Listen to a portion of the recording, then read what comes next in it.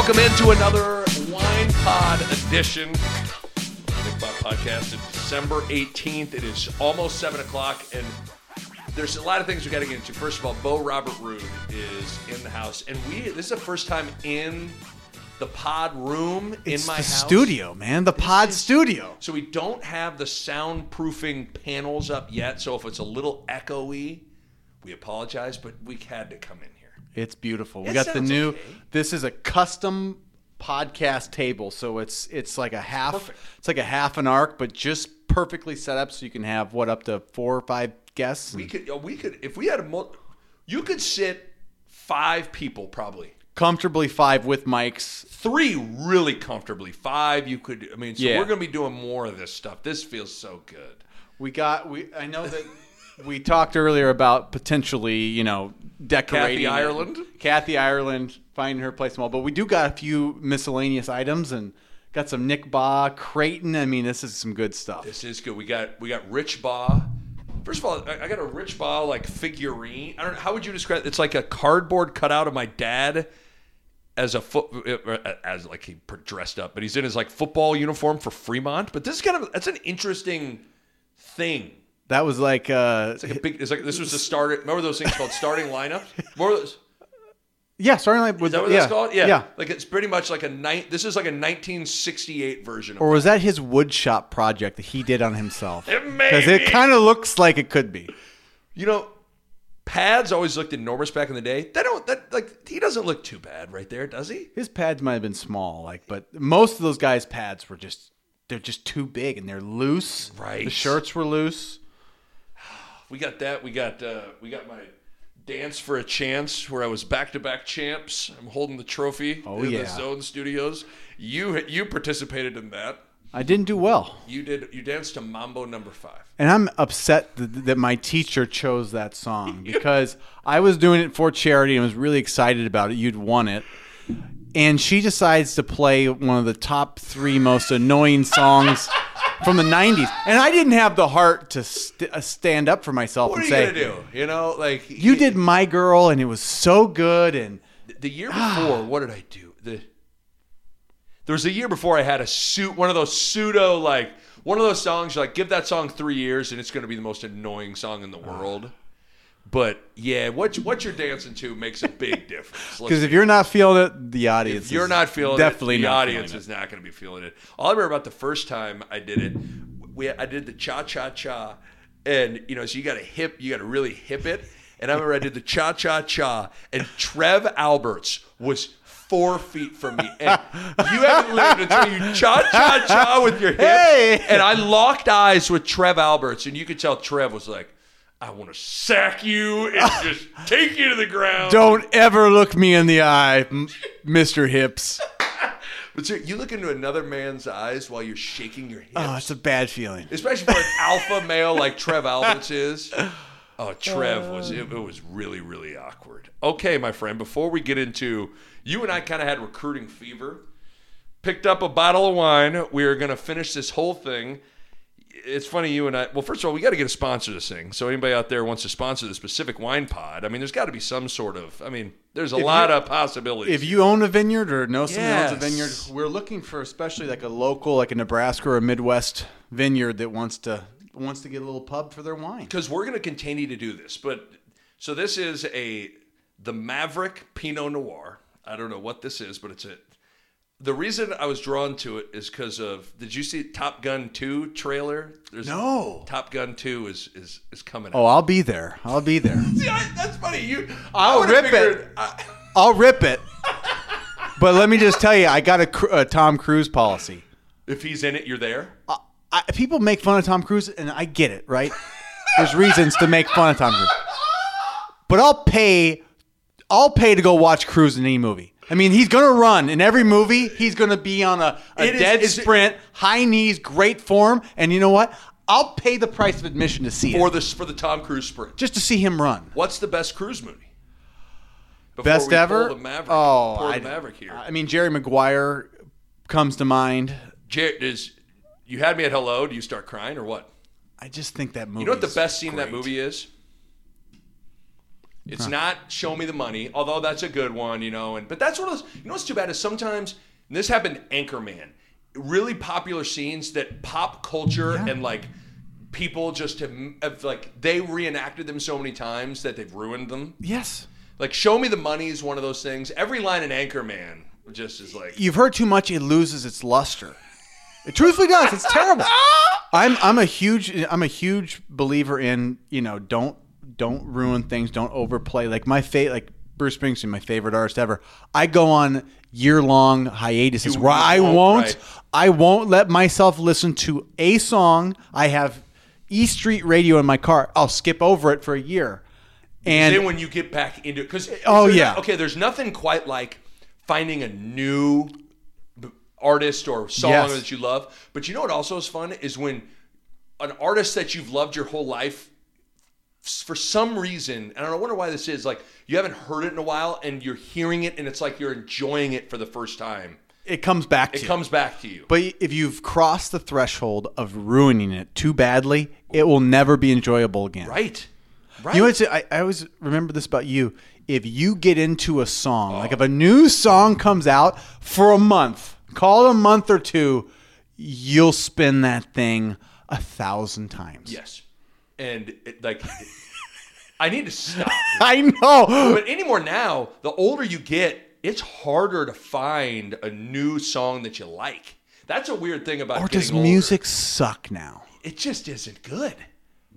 For the most part, it's not good. I mean, it's just not good. It's not, right? We're not old people talking. Like it's not as good as it once was. Now, because I think the music industry has fundamentally changed, where it's like it's not about albums, because that's not how people make money anymore. With streaming and all, it's just changed. And so I think when you fundamentally change the music industry, you're going, like, the idea that that's not going to have an impact on the music. I think it stifles creativity because it's you're just trying to get the next hit. And you're just trying to push. It's just about it's about quantity, because it's like if you get enough stuff out there, it's gonna get, because you just want to get street. You know what I mean? Like, yeah. So it's the music industry right now is in a weird place. And maybe we're being too harsh on it, but I mean, it's probably classic 35-year-old males that are like, it's not like how it used to be, man. But at least we're not 50-year-olds saying it. We're 30. So we're close enough. I heard Russillo had a great point on this kind of thought, where he was talking about his buddies, and they were like, everybody was saying like, yeah, Vegas has changed. It's just not as fun as it used to be. And he's like, no, it's not. Vegas hasn't changed. You've changed. Yeah, I get that. And like, that maybe is true. Okay, here's what I'll argue. People in the 70s, if it was 1970, every person in the world's like, music's never been better. And they'd argue probably for that. In 1990, everyone's like, I like this stuff, but it's probably not as good as there.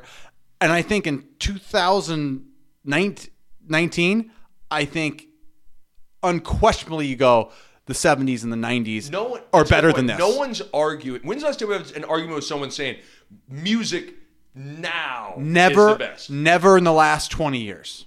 Some people in the 90s maybe could argue that. I think most wouldn't in the 90s. I'm saying the 70s, everybody was like, it doesn't get better than right now. I agree. There's something to that. Yeah. There's something to 60s and 70s, I feel like there was a peak of like, it was all new, it was all good, it was just amazing.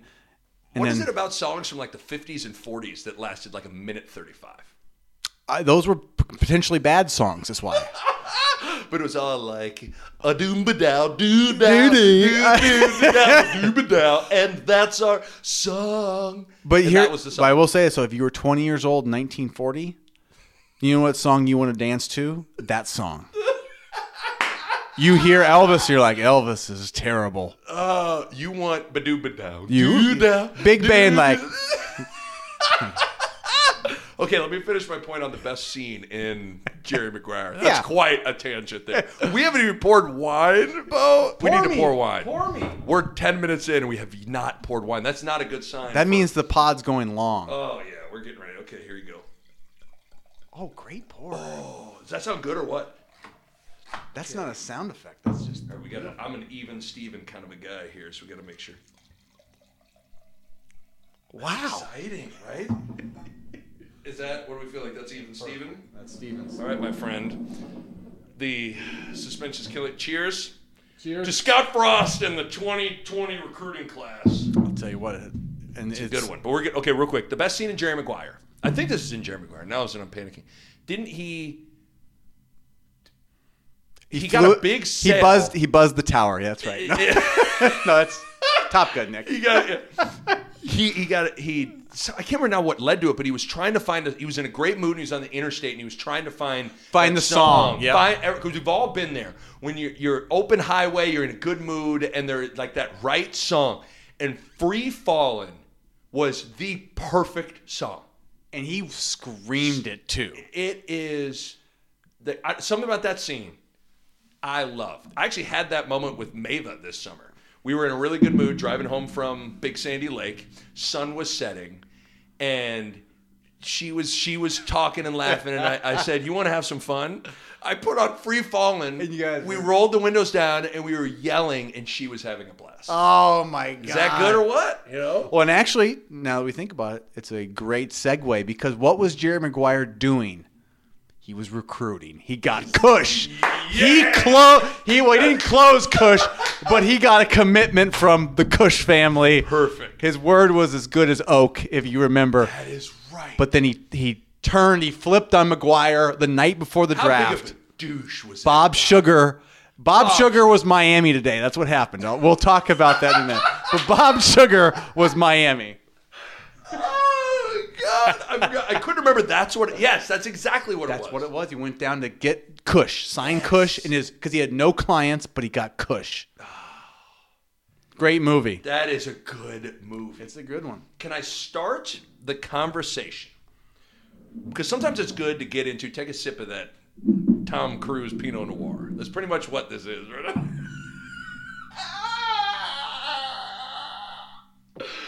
Oh yeah.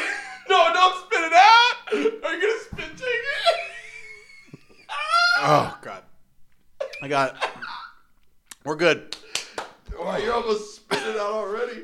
God, okay. First drink in too. Ooh, sorry about that. Is it good? I think it's good. It's pretty smooth. I couldn't taste it. The War of the Worlds. You know what was good? Was it Edge of Tomorrow? Sneaky good. The Mission Impossibles are all kind of fun to watch. Yes. But he's also got, he did movies like I've watched Cocktail 40 times.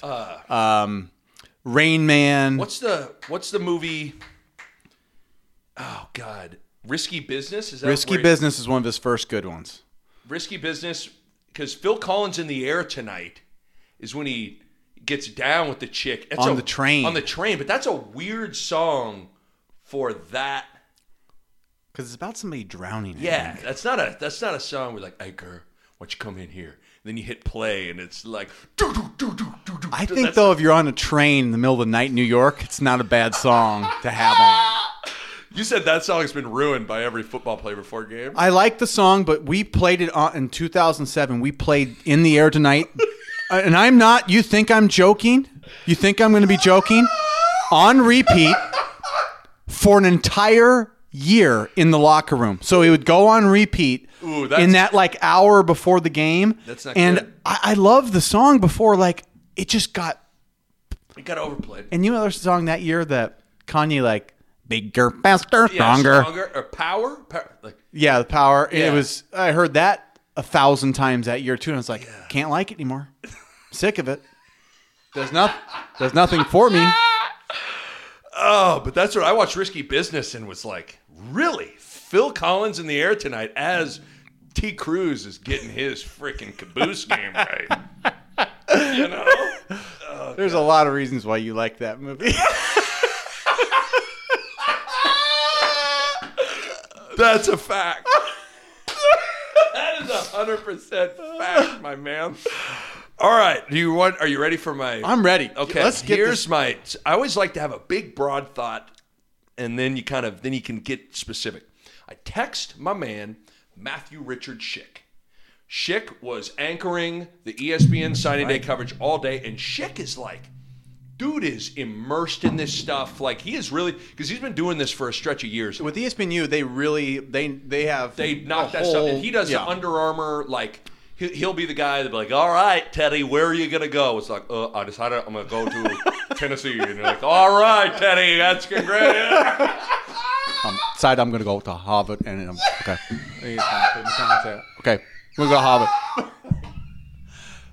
That's what they need in the Ivy League. One more real talent. Oh, God. Those are so bad, are they not? Oh, it's so awkward. They're so dumb. I don't know why. Right, where are you going to go? Going to go to Stanford. They got Stanford, huh? Gonna go. Me go to Stanford. Like, okay, good. That's good for you. This is Rocco from Illinois. Rocco, where to?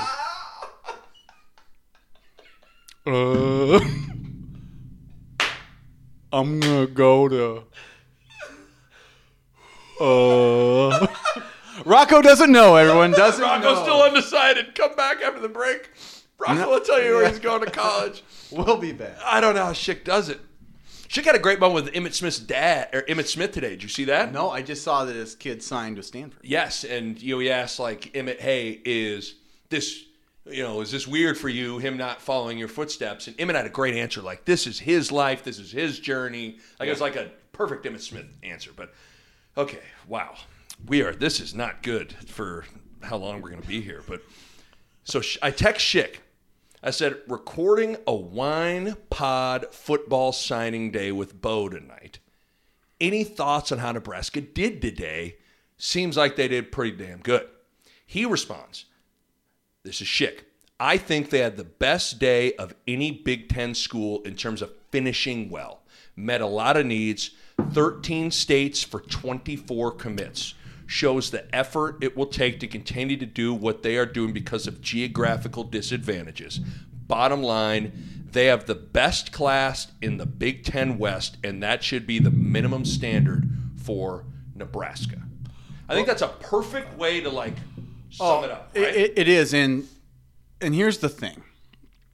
I mean, did you see Scott Frost? He looked tired. Oh, he looked like Ryan Held. I was watching something with Ryan. Ryan Held looked like. I mean, are they doing sleep deprivation training? Seriously. Because those guys looked freaking tired. But that tells you they've been working hard. But, Nick, let me just say, those guys just put together, and I think we've been kind of top 20. It's going to be around that. 20. It could be 19. It could be 21. Basically, it's a top 20 class. It's a top 20-ish class after we had 2 rough seasons. Where Scott's sort of you would think the shine has been knocked off. That's what we were worried about throughout the whole year. The whole year we're going, man, it's going to be hard to recruit. And they went out and they dominated the Big Ten West in recruiting. And I was a little shocked these last, especially 2 weeks. Yes. These 2 weeks were huge because they ended the season poorly and they turned around and sort of, nutted up and said, we got to get this done, and I mean, we can go into a lot of these guys, but I'm telling you, it's impressive. So up to 10 4-stars, is that what it is? That could be. It's 1, 2, 3, 4, 5, 6, 7, 8, 9, 10. 10 4-stars. I wasn't sure they had. This is on signing day, the 18th, and I think they were maybe going to take one more player. I don't know if they have. It looks like Xavier Betts, the kid from Bellevue, hasn't. It looks like at least what I'm looking at right now hasn't signed yet, but he's a 4-star. It's. I think Schick put it well.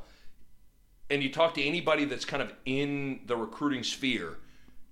2 weeks ago, there was kind of no momentum. They didn't have a lot of guys committed in the class, and it felt like things were spiraling. And the way they finished to not only, and it's one of those things where, everyone's all fired up on signing day, but today felt different to me because we went down to the wire with 5 to 7 guys, and I don't think that's happened with us. We've always had maybe 1 or 2 we were sort of in the mix for one of those decisions on, and this year it was more guys. There was call it 7 guys that were these are our big targets. We really want to get them. We need them. and we delivered on like 5 of them. Yeah. You know, we were pulling these dudes out of Florida that were like Miami, like sure things in the past. And I mean, those are awesome wins. That defensive back, the receiver, there's another receiver out of Atlanta. I mean, those guys are positions we need badly right now. And to get those guys away from those Florida schools, I mean, that's so impressive. I think one of the things, before we get into specific guys, like, obviously there's a lot of legwork that's done by Travis Fisher, Ryan Held, your brother, Mario Verduzco, Troy. Like, a lot of the assistants are the boots on the ground doing stuff, but like ultimately the head man has to be able to close it and be really good. Close is the right word. And I think it's pretty clear. I think he's a pretty good, Scott Frost is a pretty good recruiter. Because Nick, here's the thing: is he walked in here right now, the one thing that nobody can deny is the guy's got major presence. Yes. He keeps it real, but the dude's got presence. He's got the credibility. He's got the coaching clout. He's got the former player clout. I mean, he's got everything you need to be a good recruiter, but he has that presence on top of it that's like, look, like this is it. He'll lay it out to people, and the kids believe him. You can hear it. They're like, I met with him, and he told me where I'd fit. And they're like, they believe it, right? It's not like a blowing smoke like some coaches might say, like where it's just like, you're going to go to the NFL, you're going to be great. Like he tells them exactly where they fit, and kids believe it. And I'm telling you, and it's too bad that your story of how you committed on the spot to Frank Solit. Do you want to give that story? Oh, yeah. No. It's funny because I watch these kids, and we'll get into this, like some of these kids coming down to the wire, and they almost like Nebraska about ran out of spots today. Like there was like 7 or 8 guys, and they had 5 spots on the day, right? So like some of these kids, I'm like, I mean, I think even one JUCO kid, they just said, sorry, we can't take you. Right. So that happens, right? So like you should commit early and be like, I'm in, right? But so for me, I was 16 years old. I was just finishing my sophomore year. I just finished, and we went to camp, and I had a really good. So this was June. Yes. June of after my sophomore year, and I had a really good camp, but I was not thinking, no chance I was going to get a scholarship or anything. And Frank Solich called me up during like warm-ups, like we were just the last day, we were stretching, and he called me up and he said, and he just small talked, and he offered me a scholarship on the field. Like everybody was around, and I was just like, yeah, I'll take it. and see these kids wait, to the last second. I was 16, and I was so thrilled that he would even consider that. I was almost like, I'll take it, no takebacks. Like, you know what I'm saying? Yeah, like it's mine. It's mine. Yeah. And he was like, you should go home and think about it, talk with your parents. And I was like, no, I'll take it. That was it. And I was the youngest commit ever, but I didn't have to think about recruiting for the next 2 years. I just done with it. But I see these kids now. I'm like, man, I wouldn't like going down to the wire. I hated it, man. Like I had a weird whole process. But like, it's not. I'm sometimes surprised at kids that want to take it down to the wire. That's my point. So you were a kid that had scholarship offers because I was waiting on Kansas. Pretty much. Yeah, you were waiting for Kansas, but you ended up being walk-on at the best basketball school in the country. Final Fours. Yeah, right. Or you go take a scholarship elsewhere. That's a real dilemma that you're waiting out. Yeah. But some of these kids have the option, or they think they have the option, and then they wait to the last minute for the show of it. And I'm just like, man, that's a risk that, maybe you won't get to go to the school that you really wanted to by waiting. Right. And so it's weird, but because I remember you probably called me right away, because I think you and I went to the pool, of course, because it was summer, and that's what we right. do. Some chicken strips and go to the pool. And I remember you came in, and I could take you to the spot at the snack bar, the table where we talked about it, and it was like it was shocking. It was you shocking, were like, but what? It also was like, well, yeah, of course you took it on the spot. You take it. You just, why would you not take it? Yes. And so, but the thing that's interesting is that because of that, you skipped out on all the recruit, and it was funny to sit.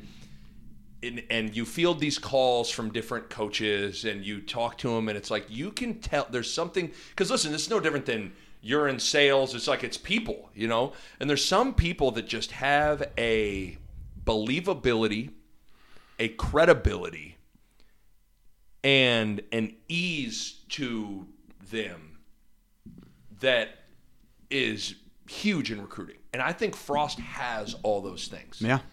And so I think the first thing, like, I think that guy is like, you get him one-on-one with dudes, you get him in the living room, and he knows exactly what to say in an authentic way. Because that's the one thing I keep hearing from him just in practice is he's as a coach, he always knows the right thing to say at the right time. And you could take that from coaching on the field and take that right to the living room. That's a skill that, like, some coaches, that's not really their strength. They're X's and O guys. Yeah. They're good at that. But that skill of being able to know what to say, how to say it, and when to say it, he has that. And that is why I think you're seeing in recruit, like, he wasn't just getting guys that wanted to come here. He was getting guys to decommit. They would come to Nebraska. Like, if we could get them on campus, they were decommitting. Right.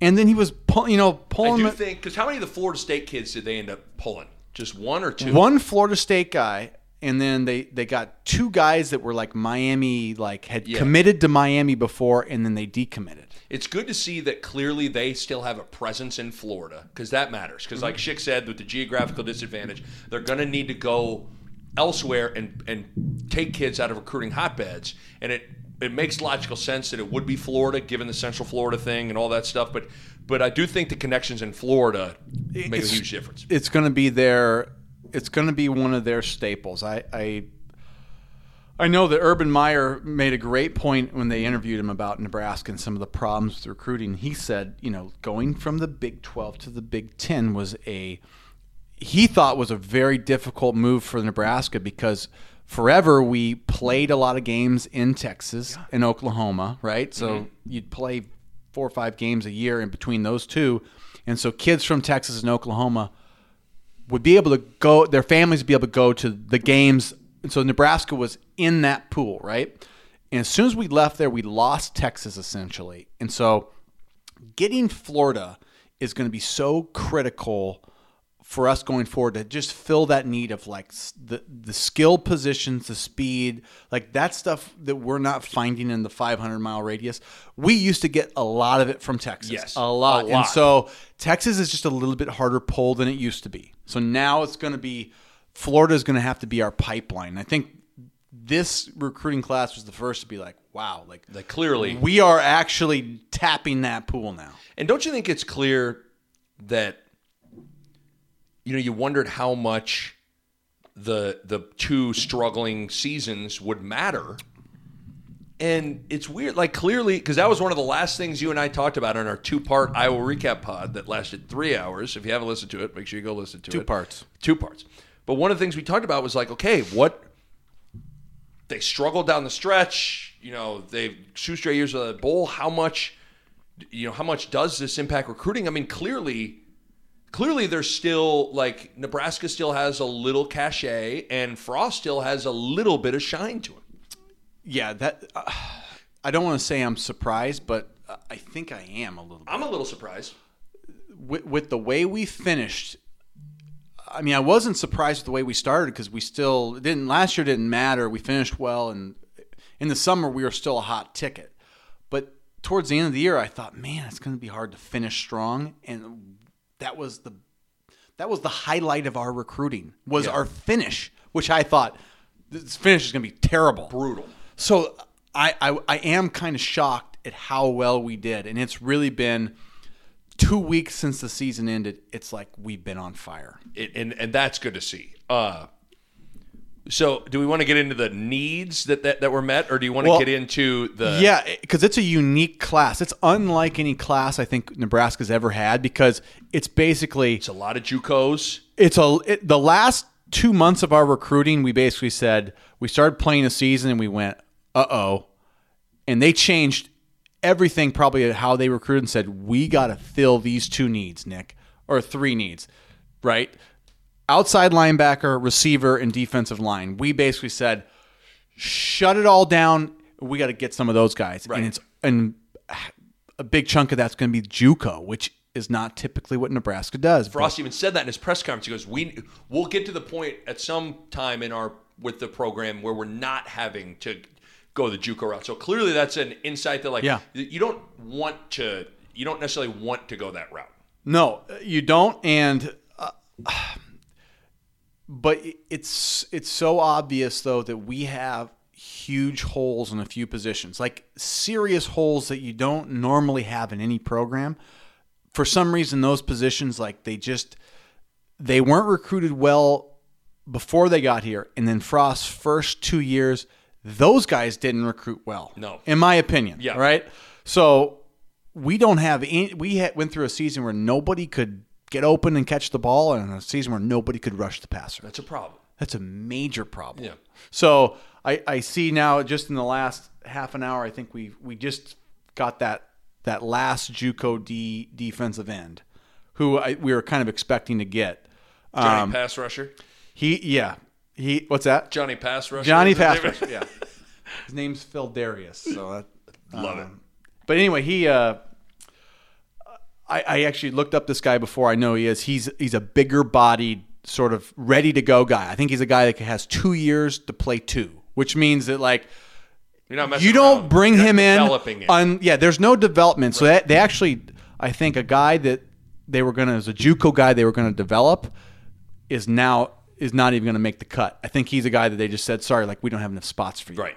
But this guy is getting in because he can contribute. So that tells you they got 2 guys from JUCO that can contribute at defensive end and pass rush, and then 2 young pass rushers that they can develop that could be potentially good. So that's 4 guys to rush the passer, and then they got a couple of big D tackles. One of them's a JUCO D tackle. So that's telling you something that they are saying we need a full-fledged rebuild. Because that's my analogy has always been is recruiting is like you're hungry and you need food.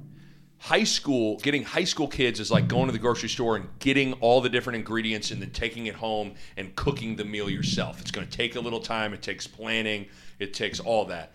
But JUCO is like going to Burger King or going to Runza or pulling the microwave dish out of the freezer, throw it in, hit the button. You need it now. Yep. Now it's not. You can't. We all know a diet of that. Saute. You gotta saute the tomatoes, and we gotta None of that. There's none of that. Just take it out, and it takes 7 hours to breathe. You got to breathe it. Let it sit on a windowsill for 14 days, and you'll love it. And then it'll be ready to be marinated, and after that is when it'll be ready to be finely flambéed. That is what high school recruiting is. Yeah. But JUCO is that sandwich that you need before you're going to get on a 3-hour flight. That's like, oh God, I guess I'll eat this sandwich. This is horrible. But basically, it's not an ideal scenario, but it gets you through in the situation. But with that said, Omar Manning doesn't seem quite like a Whopper. He seems like a, you know what I mean? He seems to stick with he seems like he's like a. What's the greatest fast food you've ever eaten? I mean, I feel like it's sacrilege in this state to go against Runza. It's like, I don't know. I mean. I know what you mean, though. Yeah, he is. But he doesn't seem like your typical JUCO guy. Well, because he's the number 1 ranked JUCO receiver in the country. So that makes you just you're still just one of the guys, right? And he's just 6'3", 215. Big. Well, what did we say the last one about the guys that we Nebraska has far too many wide receivers who shop at the Baby Gap. All right? Because they're all right, it seems like they're all 5'1", little scat back guys, 150 pounds. Yeah. There's nobody that we needed more than that. If you could have said, what do you think Nebraska needs to recruit in the perfect world? You would have drawn that guy up. 6'4", they need a ready-made. Seriously, if you would have said you can't do it any better than in the that. Christmas spirit, if Scott Frost went to Santa and said, "Oh, what do you want, Coach Frost?" I want a 6'4", 6'3", big-bodied receiver that can come in and make an impact right away. Oh, well, good news! Here's Omar Manning. You've been a good boy this year. But that's what this feels like. Did you watch his film? Yeah. I mean, he's one of those guys. He looks big on film, and he can block too. So yeah. don't underestimate how important that is. Is like you found out like we love Wandale, but don't make Wandale be the blocker. No. So when you got too many Wandales, the run game gets a little harder. Right. So just like little things like that, when you're 6'4", 220, you can do that. Or you know what you can do in the red zone? You can just take the thinking out of it. You can just do a little, just throw it up. What was one of the biggest issues with Nebraska this year? Red zone. Red zone offense. And like a big-bodied wide receiver can change that. Yeah. So this guy, like all of a sudden, because then we add two guys that are shorter receivers. Fleming and I believe his name is Alante Brown. Is that the guy? It looks like he's from Connecticut. He went to a Where's prep the school. cat from Atlanta? Is he from Atlanta?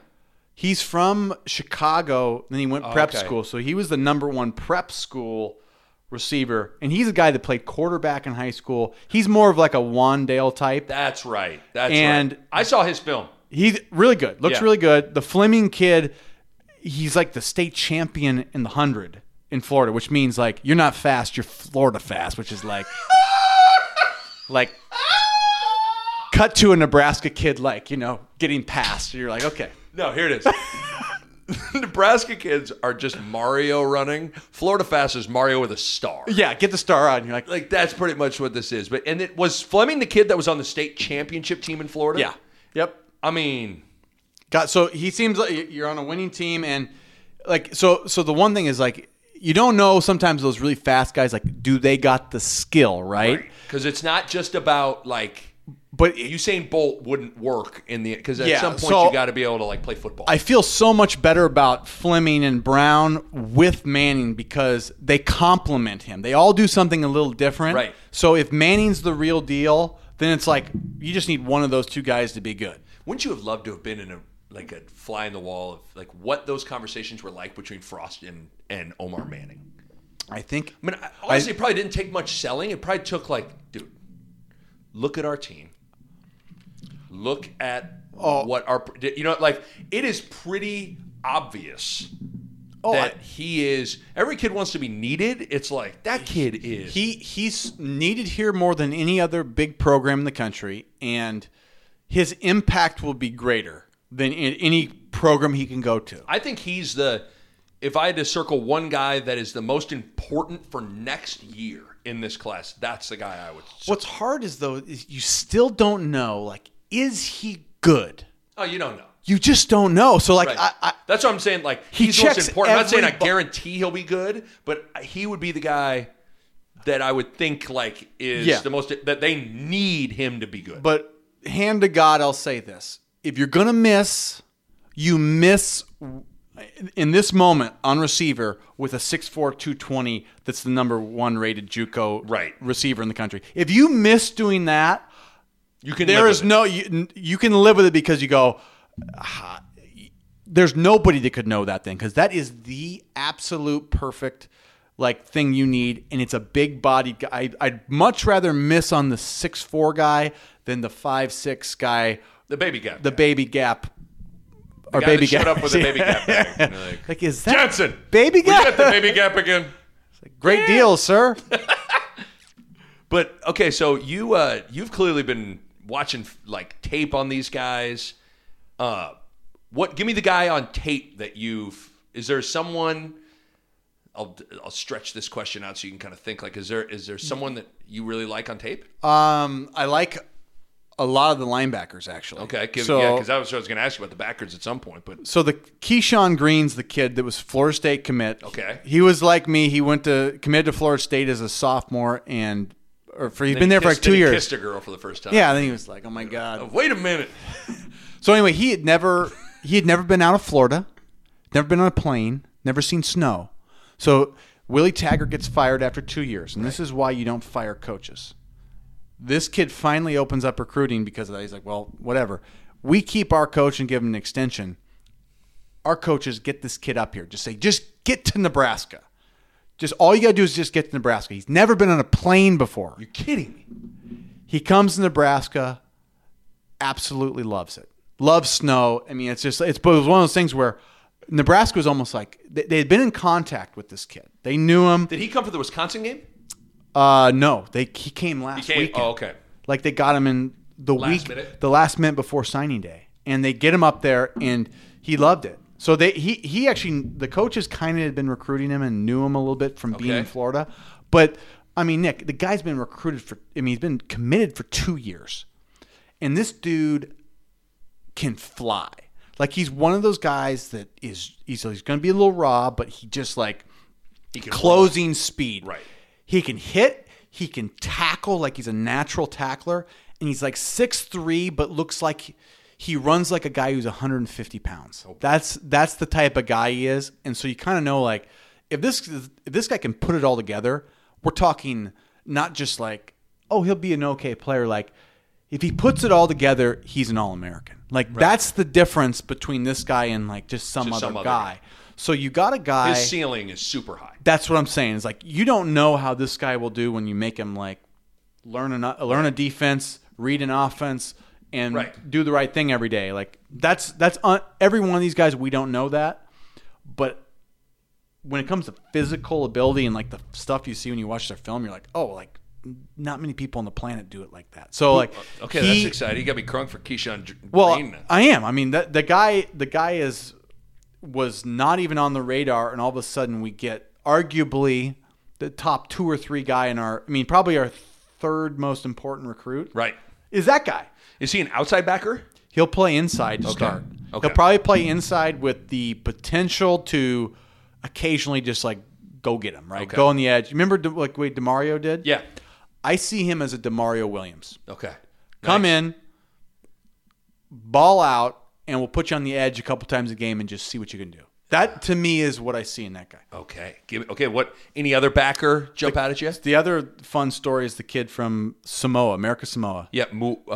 Ativa Magua. Maga? Yeah. Magua?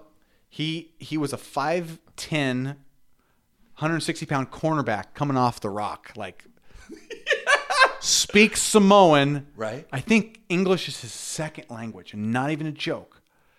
And he goes to JUCO, freaking sprouts up. Right, because he's listed at 6'2", 210, right? Yeah, and he's like one of those guys that like all of a sudden gets bigger. They move him to linebacker. He's smashing people. He's a run and just smash you, dude. Yeah. But quick twitch, like explosive. Came out of nowhere. Those late bloomers, like. And that's part of what Nebraska is, what we have to get. We have to get the best late bloomers because the big-time 5-star guys are like Ohio State, Clemson, Alabama, even some of those Georgia. Guys, yeah, they're already they look fully grown. Well, already, they are, and right? they've been recruited by those guys for 3-4 years, right? And so, like, Nebraska has not been able to even get in the mix with those guys. So we've been hitting these like late bloomers like this guy, and so he's a guy that's so interesting because he could be another guy that could be an NFL guy. At minimum, though, put him on special teams to start out and let him go run around and like our special teams get better tomorrow with that guy. So so those two guys are big for the inside, and then we got this kid, this Jamari Butler, who's a basketball dude. So I know Nick Baugh is excited. I'm all in on Jamari Butler. But he also went to Nick Baugh pass rush camp. He comes off the edge. I don't want any inside moves. I want a hard off the edge run. But he's like 6'5", and he's got a quick first step. So like you start there, and there's not many guys on planet Earth that do that well. 6'5", get off quick. He just needs to put on about 30 pounds. Right. And this dude's for real. So he looks really good. So those guys I'm really excited about. Now the weird thing is like, I think those guys' potential is more than maybe the 2 JUCO guys we got for DNs. Mm-hmm. But those guys were brought in because like we need somebody that can physically play now. And I don't know if the other guys are physically and mentally ready. You know what I'm saying? You just never know. They're freshmen. They're going to be freshmen, or like the Magua guys, you know, he like I said, he's just kind of growing into everything. So, yeah, it's going to be really interesting to see how, especially those pass rushers, what happens with the pass rushers. I think the linebackers, they got 2 seniors, and the young, talented guys will start sprinkling in. But I think those outside guys, it's like, who can get to the passer? It's going to be the fun thing to see. So who do you think's the most ready-made to rush the passer next year? I have a feeling this Phildarius Payne and this Nico, Nico Cooper? Yeah. Nico Cooper? I don't got it in front of me. Nico Cooper, correct. So Nico From Hutchinson, Cooper, Kansas. So he's the other guy. They say he's got great pass rusher build. Phildarius Payne is 6'2", 270. So he's a bigger, thicker guy, but a little bit shorter. Where Nico's taller, He longer. went to Bull Rush camp. He went to Bull Rush camp. That's not Nico went to Nick Baugh. Yes. Edge rusher camp. That's all I want. Okay, before Tom Cruise, Pinot Noir, we need some more of it. I feel like I was just going off. No, this is like, you got me pumped right now. You got me real pumped. Need some more Tom Cruise, Pinot Noir, my friend. Okay, I got a question for you. Give it to me. Have you looked at these running backs at all? I watched a little of, is it Sevion? Yeah. I like what I saw. I thought Sevion was good. And then there was the other guy, Scott. Yeah. Frost said, is it Scott's physically ready to go, and he said Sevion is a complete back. Yeah. Because he made a comment that, so often what Frost said was so often this year we had to sub in certain guys to do certain things at running back, which was pretty evident, right? Yeah. That's why you saw Wyatt Mazur. People are like, why is Mills not in at the end of the game? It's like, well, clearly Mills struggles when it's like a passing down. Yeah. And it sounds like Morrison is a guy that can kind of do it all. But have you watched? I mean, you were a running back in high school, so I feel like you. Morrison's got he's got ability. He's really good. It's funny. I think Morrison's. If you say who's better, Morrison's better. Right. But who is going to maybe play more next year? Scott is a guy that might actually see the field more early just because he's physically, he's a power lifter guy, and he's maybe not as talented, but for what we need that we don't have is guys that can go get tough yards right now. It's Mills and nobody else on the roster right now. Right. You saw it, if Mills went down, it's we can get no tough physical yards. And this Scott kid, at least I think you can trust that he'll go run hard. So inside the tackles physically. So do we, because one of the things you and I talked about last time was figuring out who, I think we said they need to find an every down running back. And we said there's a chance that guy's not on the team yet. Is one of these two, is Fleming? Closer to...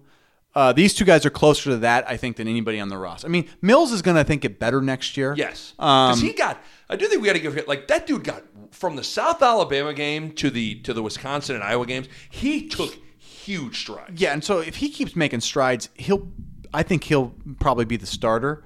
But these two guys, if you say, because I don't know if they'll be ready. Let's be real. You never know. You got to remember, when you're a freshman, it's just it just all gets so much harder when you're thinking and everybody's stronger than you. Because at this time last year, the conversation we're having is what people said about Ramir Johnson, about Ronald Tompkins. Exactly. Every year that these conversations come up. So the cynical people that are listening to this pod probably the whole time, yeah, you can take everything we're saying with a grain of salt. Let's preface. We should have prefaced this entire podcast with who the hell knows. Well, you know what I mean? And that's why there is no such thing as a sure thing. So when I say who can come in and play as a freshman, I'm expecting most of these guys to not play. Someone said today, now someone got on the field obviously because of the new redshirt rule. 22 of the 25 freshmen on Nebraska's roster redshirted this year. Mm-hmm. I mean, that's what we've talked about. What type of program Nebraska needs to be. They need to be, and I actually talked about Schick about this in the last pod I did with him. They need to be a developmental program where they are bringing guys in, they're redshirting them, they're developing them, and by the time they're redshirt sophomores, redshirt juniors, that's they're ready to go. And so, listen, it's one of those things. I think the whole thing, everyone, and I'm not telling anybody that anything they don't already know, but take this entire conversation like a movie trailer for a movie that comes out in 2 years. You're really excited about it. Now there might be, you might not be able to see the movie for 2 years, but it doesn't mean you don't need to be excited about it right now. No, I think the part you get excited about is you see like the ceiling, like I talked about this Jamari Butler, like, oh, he's got a great first step. He's 6'5", like, and it's real special attributes he's showing. But I will also say, like, do I expect to even see him on the field next year? I don't. I don't expect to even see him play one play next year. Right. So now when you talk about these JUCO guys, like if you're you bring in for, this Payne and Nico, I actually do expect those guys like to somewhat be ready to go, because I agree. Physically they should be a little bit closer. And like, we're not bringing in here to develop you for 3 years. Like, we're bringing in here because like we think you can come either start or be the next wave of backup to come in and sort of, give relief to the starters. So we're expecting these JUCO guys to be 1A or 1B. Like it doesn't make sense to bring these guys if they're not going to do that. Then they're just wasting the chance to develop potentially better players. It's not always fun to talk about O-linemen, but I get the sense the Cochran kid from Kansas was a big, I think Frost called him today, like the cornerstone of the class. He's, if you were to just on paper, he's the best player on this 6'6", class. 270 from Lawrence, Kansas. Looks mean and tough. It's what you got to have. We've talked like, there's a direct correlation between like all conference offensive linemen not being prevalent and not a lot of championships. So you need that.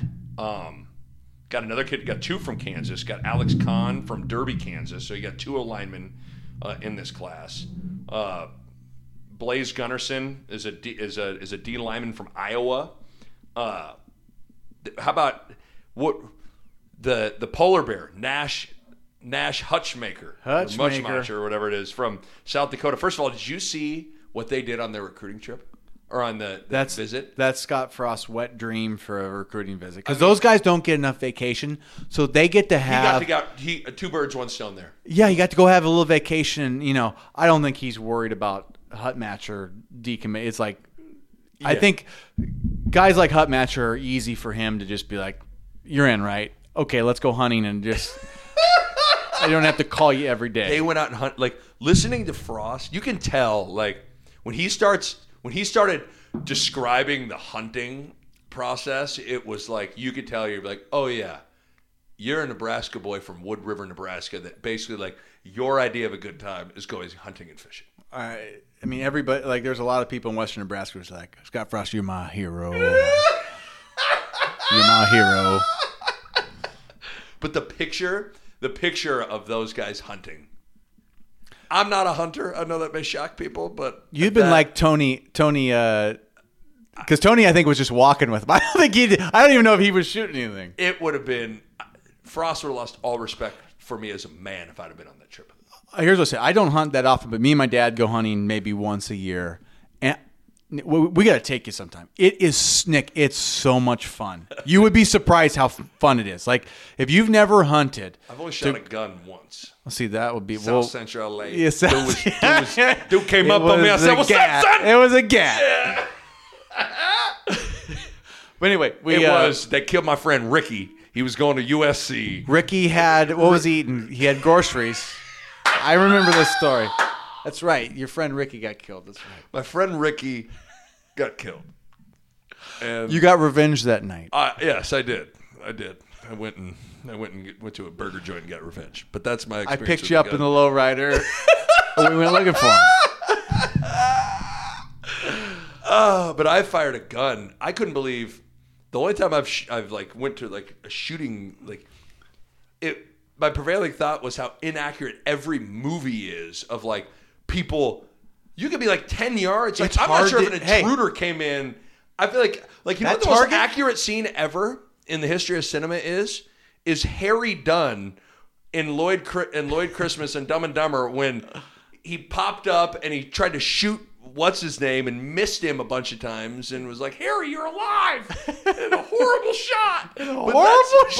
But that's when you get a target in front of you and it's 15 yards away and it seems like, oh yeah, just shoot right in the, and you can't even hit in your. It's amazing because you're like you see yourself down the scope or down right on the dot and you're like, wow, I'm right on it, and you're not anywhere close. It's so any movie that's like the housewife that was like, I got a gun, don't make me do it. Well, and they're hitting, she's picking off somebody. Yeah, they're hitting moving targets from I'm like, no way. It's a tough shot. Or I always see I think it was like American Gangster, and they were like shooting clay pigeons in the backyard, and Denzel's like holds it down there, like does a no look, and pops this thing like holding it down on his waist. I'm like, you couldn't hit anything if you shot at your waist. You gotta be, if you don't have good form, it's really hard to hit something. So yeah, movies are bad with how hard it is to actually shoot. There's a lot of things that are inaccurate with movies, but I'm not so sure the ability to shoot a gun accurately needs to get portrayed a little bit better. Let's be critical of that the rest of our lives. I mean, because it's ridiculous. And it honestly took me shooting a gun once to be like, oh my God.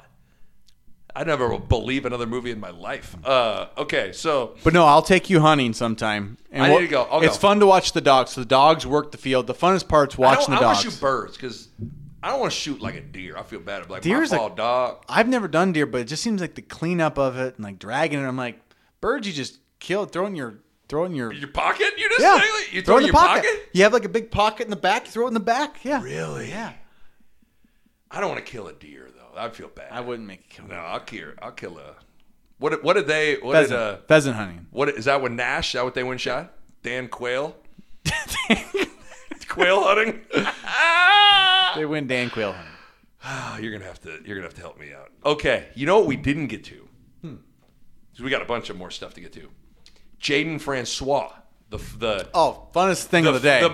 It was really the highlight or low light of the day, depending on how you want to put it. So because we both saw it live, correct? And I actually, yeah. So what did you think though? What did you think happened in the moment?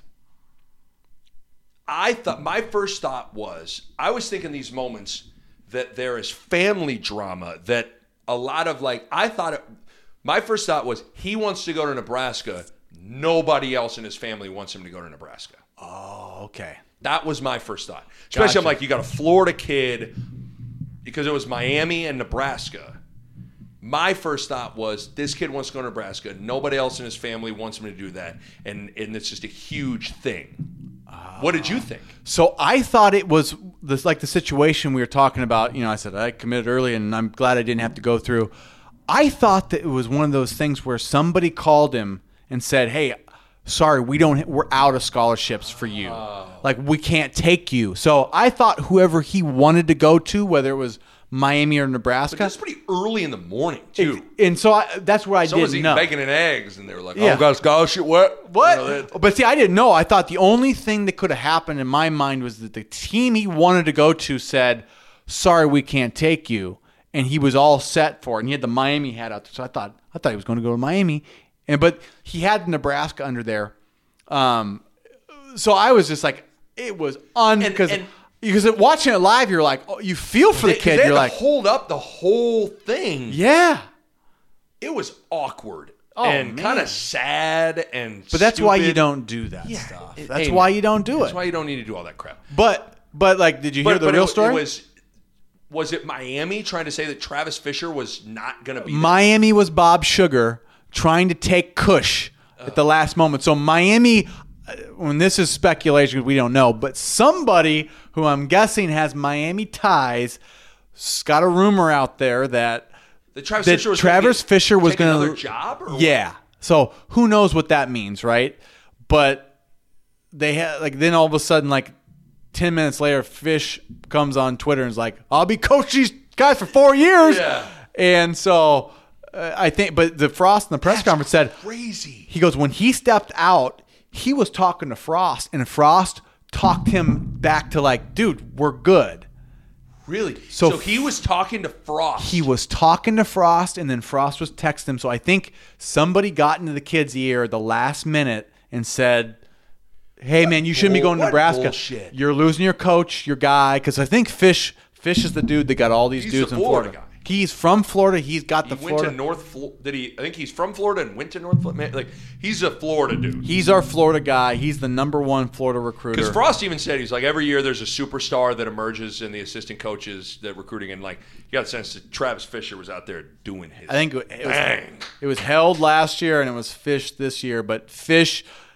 That's somebody crazy though. Isn't that amazing? Like that it's a window into like what you're really dealing with. So if you don't have the ability to, like, if you're not on your phone texting, calling these kids 10 minutes before their press conference, he could have maybe switched to Miami over somebody got to him and spread the rumor, and like poor kids just like dude, kids just trying to just do the thing. And well, because I mean, imagine like really truly put yourself in his position. Now again, both you and I probably wouldn't have like had the whole ordeal, but at the same time, what if all of a sudden, as you're committing, so it was like, hey, Frank Solich isn't going to be there, it would make you go, holy, whoa, what? Holy crap! I'm signing. And let's say you also had another option that you also kind of liked.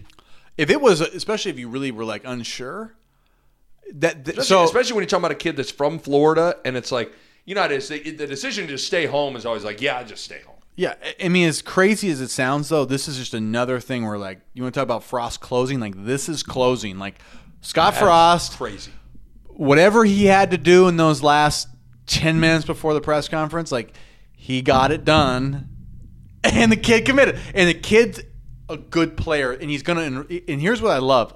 I actually love these kids that enroll early. It's amazing. Because you actually – if you want to play, don't show up in June and August, because I just think it's too hard to play. I mean, I've been through it, and I'm like, man, like, you got to be a freak. You think you're working out. You know, it's like you think. I don't know how it was for you. Like, I remember I thought I was really working hard, like working out at Southeast and all that stuff. And then you get to like college, and you're like, oh, these are college workouts. This is different.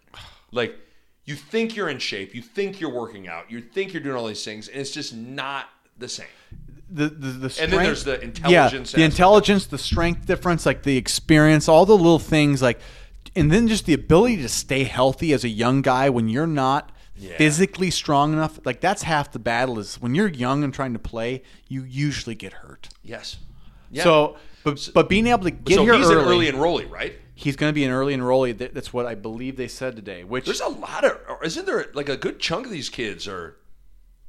A decent portion of them. I think there's so the big tackle Cochran, which is big because he's our best recruit. Who O-linemen don't normally play as freshmen, but if there's a guy that can, it could be this guy. And then there's a couple DBs, so that Henry Gray, the kid from Miami, Francois, Logan Smothers, the quarterback, and then I think so like Ativa, the linebacker. Omar Manning's not, right? Omar Manning's he's got to get some grades. He's got to take single coverage 120, slant and go 210, down, out, and up 300. Introductory to... He should go NFL 401k training. I wonder if my man Nico's coming. I don't know. Yeah. But so hopefully, I think a couple of these JUCO guys will be coming too. But... you know, you all of a sudden get 5 or 6 guys. Oh, Isaac Gifford, too, which is... Yeah, that was the next guy I want to talk about. So, but anyway, these guys that come early, they go through their first winter conditioning, which is huge. Enormous. You can put on 10 pounds every winter conditioning if you're killing it. Right. And then that first spring ball, you sort of learn how to stop being a bad football player. And so then all of a sudden you go into fall camp and you have a chance to contribute. Well, to me, the other thing is, I don't know how this was for you, but just the element of, I remember the first, so I remember I actually took my finals a week early so I could enroll in summer school in June to go to KU for all of June for the first summer school session. And that summer school session, you're just, where's my class? Where's the weight room? Where's this? Where's that? Like all these things that you're just trying to get through. Like I remember just feeling like every day was like, if I just need, it's a battle to get to my bed at night. You know what I mean? Yeah, like it's a lot. And the even just 1 month for me at KU, I was exponentially more comfortable than when everything started in the fall. Yeah. You know, so like just of like, oh, I know where that class is. I know where I'm going with this.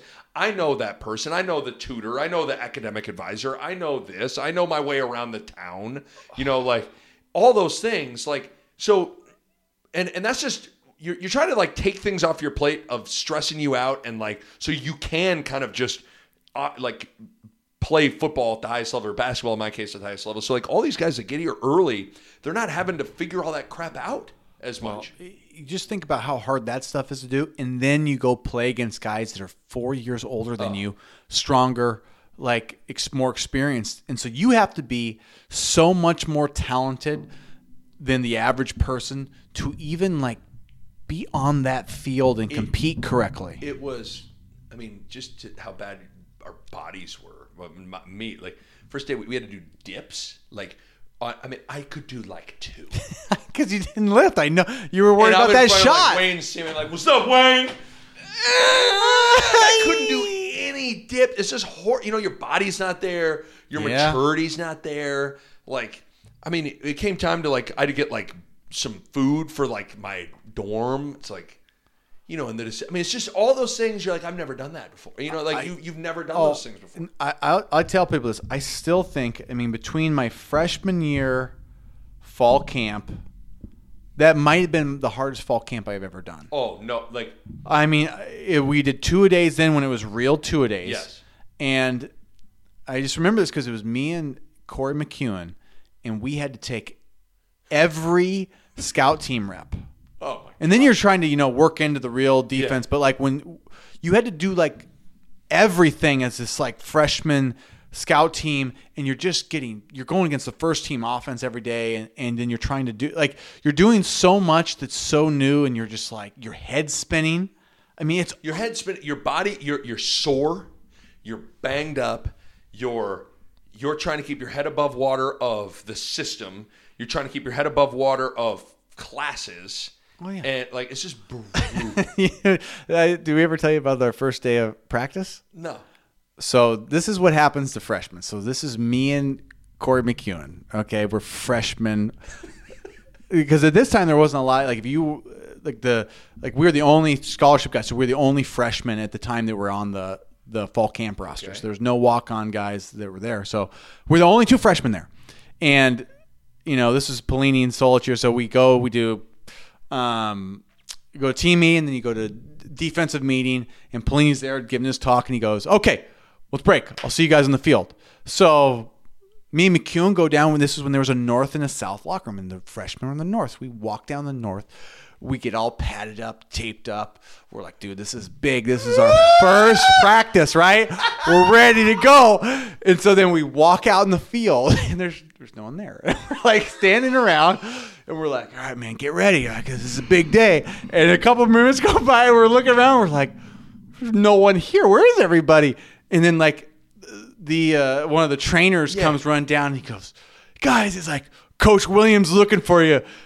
You guys have meetings right now. He's pissed. And so we go, oh, crap. So everybody knew that when it was you went you to break and you go to meetings, and me and McEwen were down the field for like full pads. 20 minutes in full pads, just geeked up. And, you know, we get in and we walk in, sit down at were other people in full pads? Yeah. No, they went right from the meetings to the next meeting, and we thought that meant you go to practice because the things you don't know as a freshman. That's a great anecdote. And Coach Williams, who was a hard ass and a half, just looked back at us and then he looked at my brother and he goes, "That one's on you. You should have told them." And so we didn't get yelled at or in trouble because we were dumb ass freshmen. But that stuff happens with everything. So that's when people talk about freshmen playing, just remember dumbass freshmen are going to do dumbass things all year long. How have you never told me that story? Me and McEwen talk about it all the time. We laugh hysterically because we embarrassed ourselves. I'm kind of with Coach Williams. I mean, Barrett should have told you what.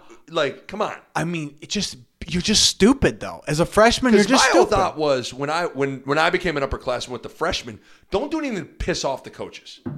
So my whole thing would have been like anything. God. Like I was going to give you guidance whenever I could, but in particular, like I'm going to make sure at the minimum you're not going to make the Coach Altman or Coach Self pissed off. Well, I mean, it was the thing. That's amazing. There was 2 locker rooms. There was North and South, and you don't know what you're doing. And so, we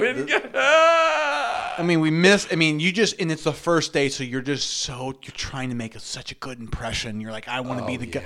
And we were idiots. Oh God, I feel like it was for a second. I thought it was like a practical joke, like. Remember Shooter McGavin to have the good ones? Like, ninth green, 18th green, 9 o'clock. Once you go there, and I thought that's sort of like the sprinklers were going to get you. That's what it. I wish it would have been that, but we were just. Thank God that some reason Coach Williams took pity on us. First day. You and I are class of 03, Southeastern Heights, also class of 03 with LeBron James.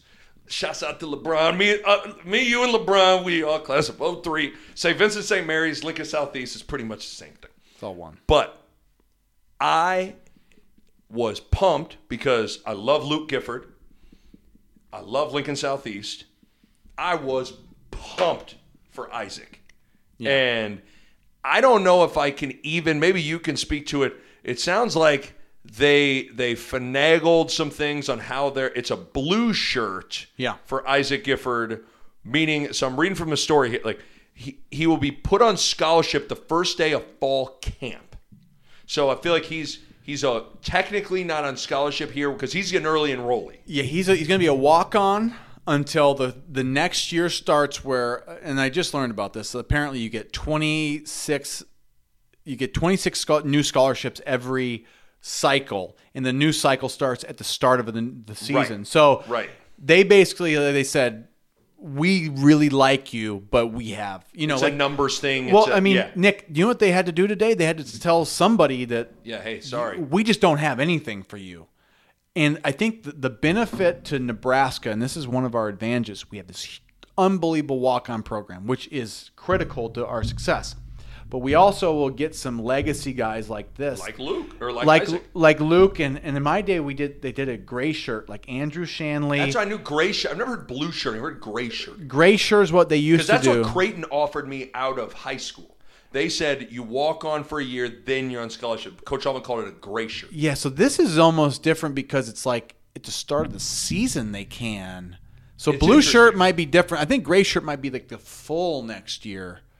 No, it's a whole. Gray shirt was the whole year. So it would be like the next 2021 So, season. That's the way I understand the terminology of it. And that might be. But so Gifford's a guy that they said, like, because he's a legacy, they really like him. They really liked Luke. I got the sense at the end of Frost's first year, they liked Luke. They loved Luke's a ball. Luke's playing for the Cowboys. Like, here's the thing: is like Isaac's. He's not as big as Luke, but he's athletic. So I think the with him, it's I think he tested like he's like a guy with like a 38-inch vertical, which 30-inch. Which I'll tell you this is like dudes that jump 38 inches are special. Yeah. So like I said, I think he's one of those guys. He's not as big as his brother, so he's not like an obvious scholarship guy, but he's good enough that they say, look, we see your floor as being a guy that contributes. Like, you might not be the same ceiling as some of these other dudes, but your floor is high, and we think that just give you a year or two. Here's the thing. It goes along the lines of what you and I were talking about before we turned on the mics. We're talking about Charlie Easley in Nebraska basketball. Like, the one thing I'll bet, because like Charlie, I was saying, Charlie's tough. Yeah. He's tough and he's smart. And he's going to give you everything he has, and he's not going to hurt you. Yeah. Like, at the very least, I can bet you all those things I just said are true about Isaac Gifford. I bet Isaac's tough as shit. I bet Isaac's smart. I bet Isaac's going to work hard. Isaac was a 4.0 kid. Like, your program gets better if he joins it. Yes. And you know what I also think too? That those guys, it's obvious they a lot of coaches and a lot of these big programs, and Nebraska's a big program, could look at a guy like Isaac and say, well, walk on if you want to. We don't really care. And Nebraska knows better. They know that, hey, even though we can't say just like we don't have the scholarship numbers to offer you. If they had 30, they would have offered him. Right. But they said, we want you here and we know you're going to help our team. Like, that's the difference that they recognize.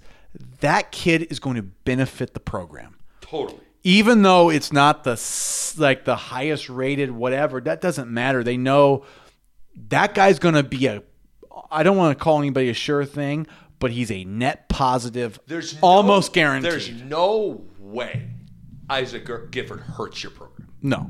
And I'm biased because I love the Gifford family. So do I. I'm biased, and I'm biased because of Southeast, and I love Luke. And I didn't get to see. What's crazy is I didn't get to go to a Southeast game this year, so I didn't get to really see him play. But everybody tells me he's a really good athlete. He's tough. He can run. He's explosive. I think he's versatile. Like, I think some people have said he, it might be because it's another white backer, but like they see him kind of being like JoJo Doman a little bit. Strong safety. Yeah. Put him down, do it different. I mean, he had offers from Oregon State, Colorado State, Wyoming Air Force, Army, New Mexico State, Youngstown State, shout out to Joe Ganza, Bo Pelini, and Northern Iowa. So, but that's just it. Like, you're not you're like. For Nebraska, you should be thanking your stars. Like, you get these dudes like this guy and this receiver from Johnson Brock, this Ty Han. Like, you're getting guys that can go elsewhere coming to you because they want to be a part of something bigger than themselves. Yes. And I'm telling you what, like even that kid from Johnson Brock, I turned on his film, and I mean, he's playing against 8-man, and some of these kids are terrible. These playing against. I mean, terrible. I mean, these guys. Yeah, it's 8-man football. I mean, you can have some guys out there. Like, you could.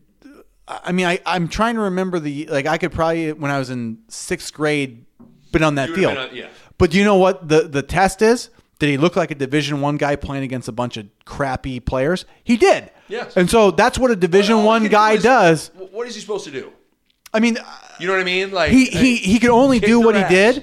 He kicked their ass badly, right. And so you go. The whole scene of was it Smithers that was trying to trick Homer into a nuclear power plant art contest with a bunch of kids, but Homer entered it. He won. And he won. And they were all excited. Yeah. And it might have been Frank Grimes that was trying to do it. He's like, the kids. He's like, yeah, but he kicked those kids. Yeah. He goes, yeah, but he beat their brains out. Yeah, Mo Sislak and everybody. Yeah.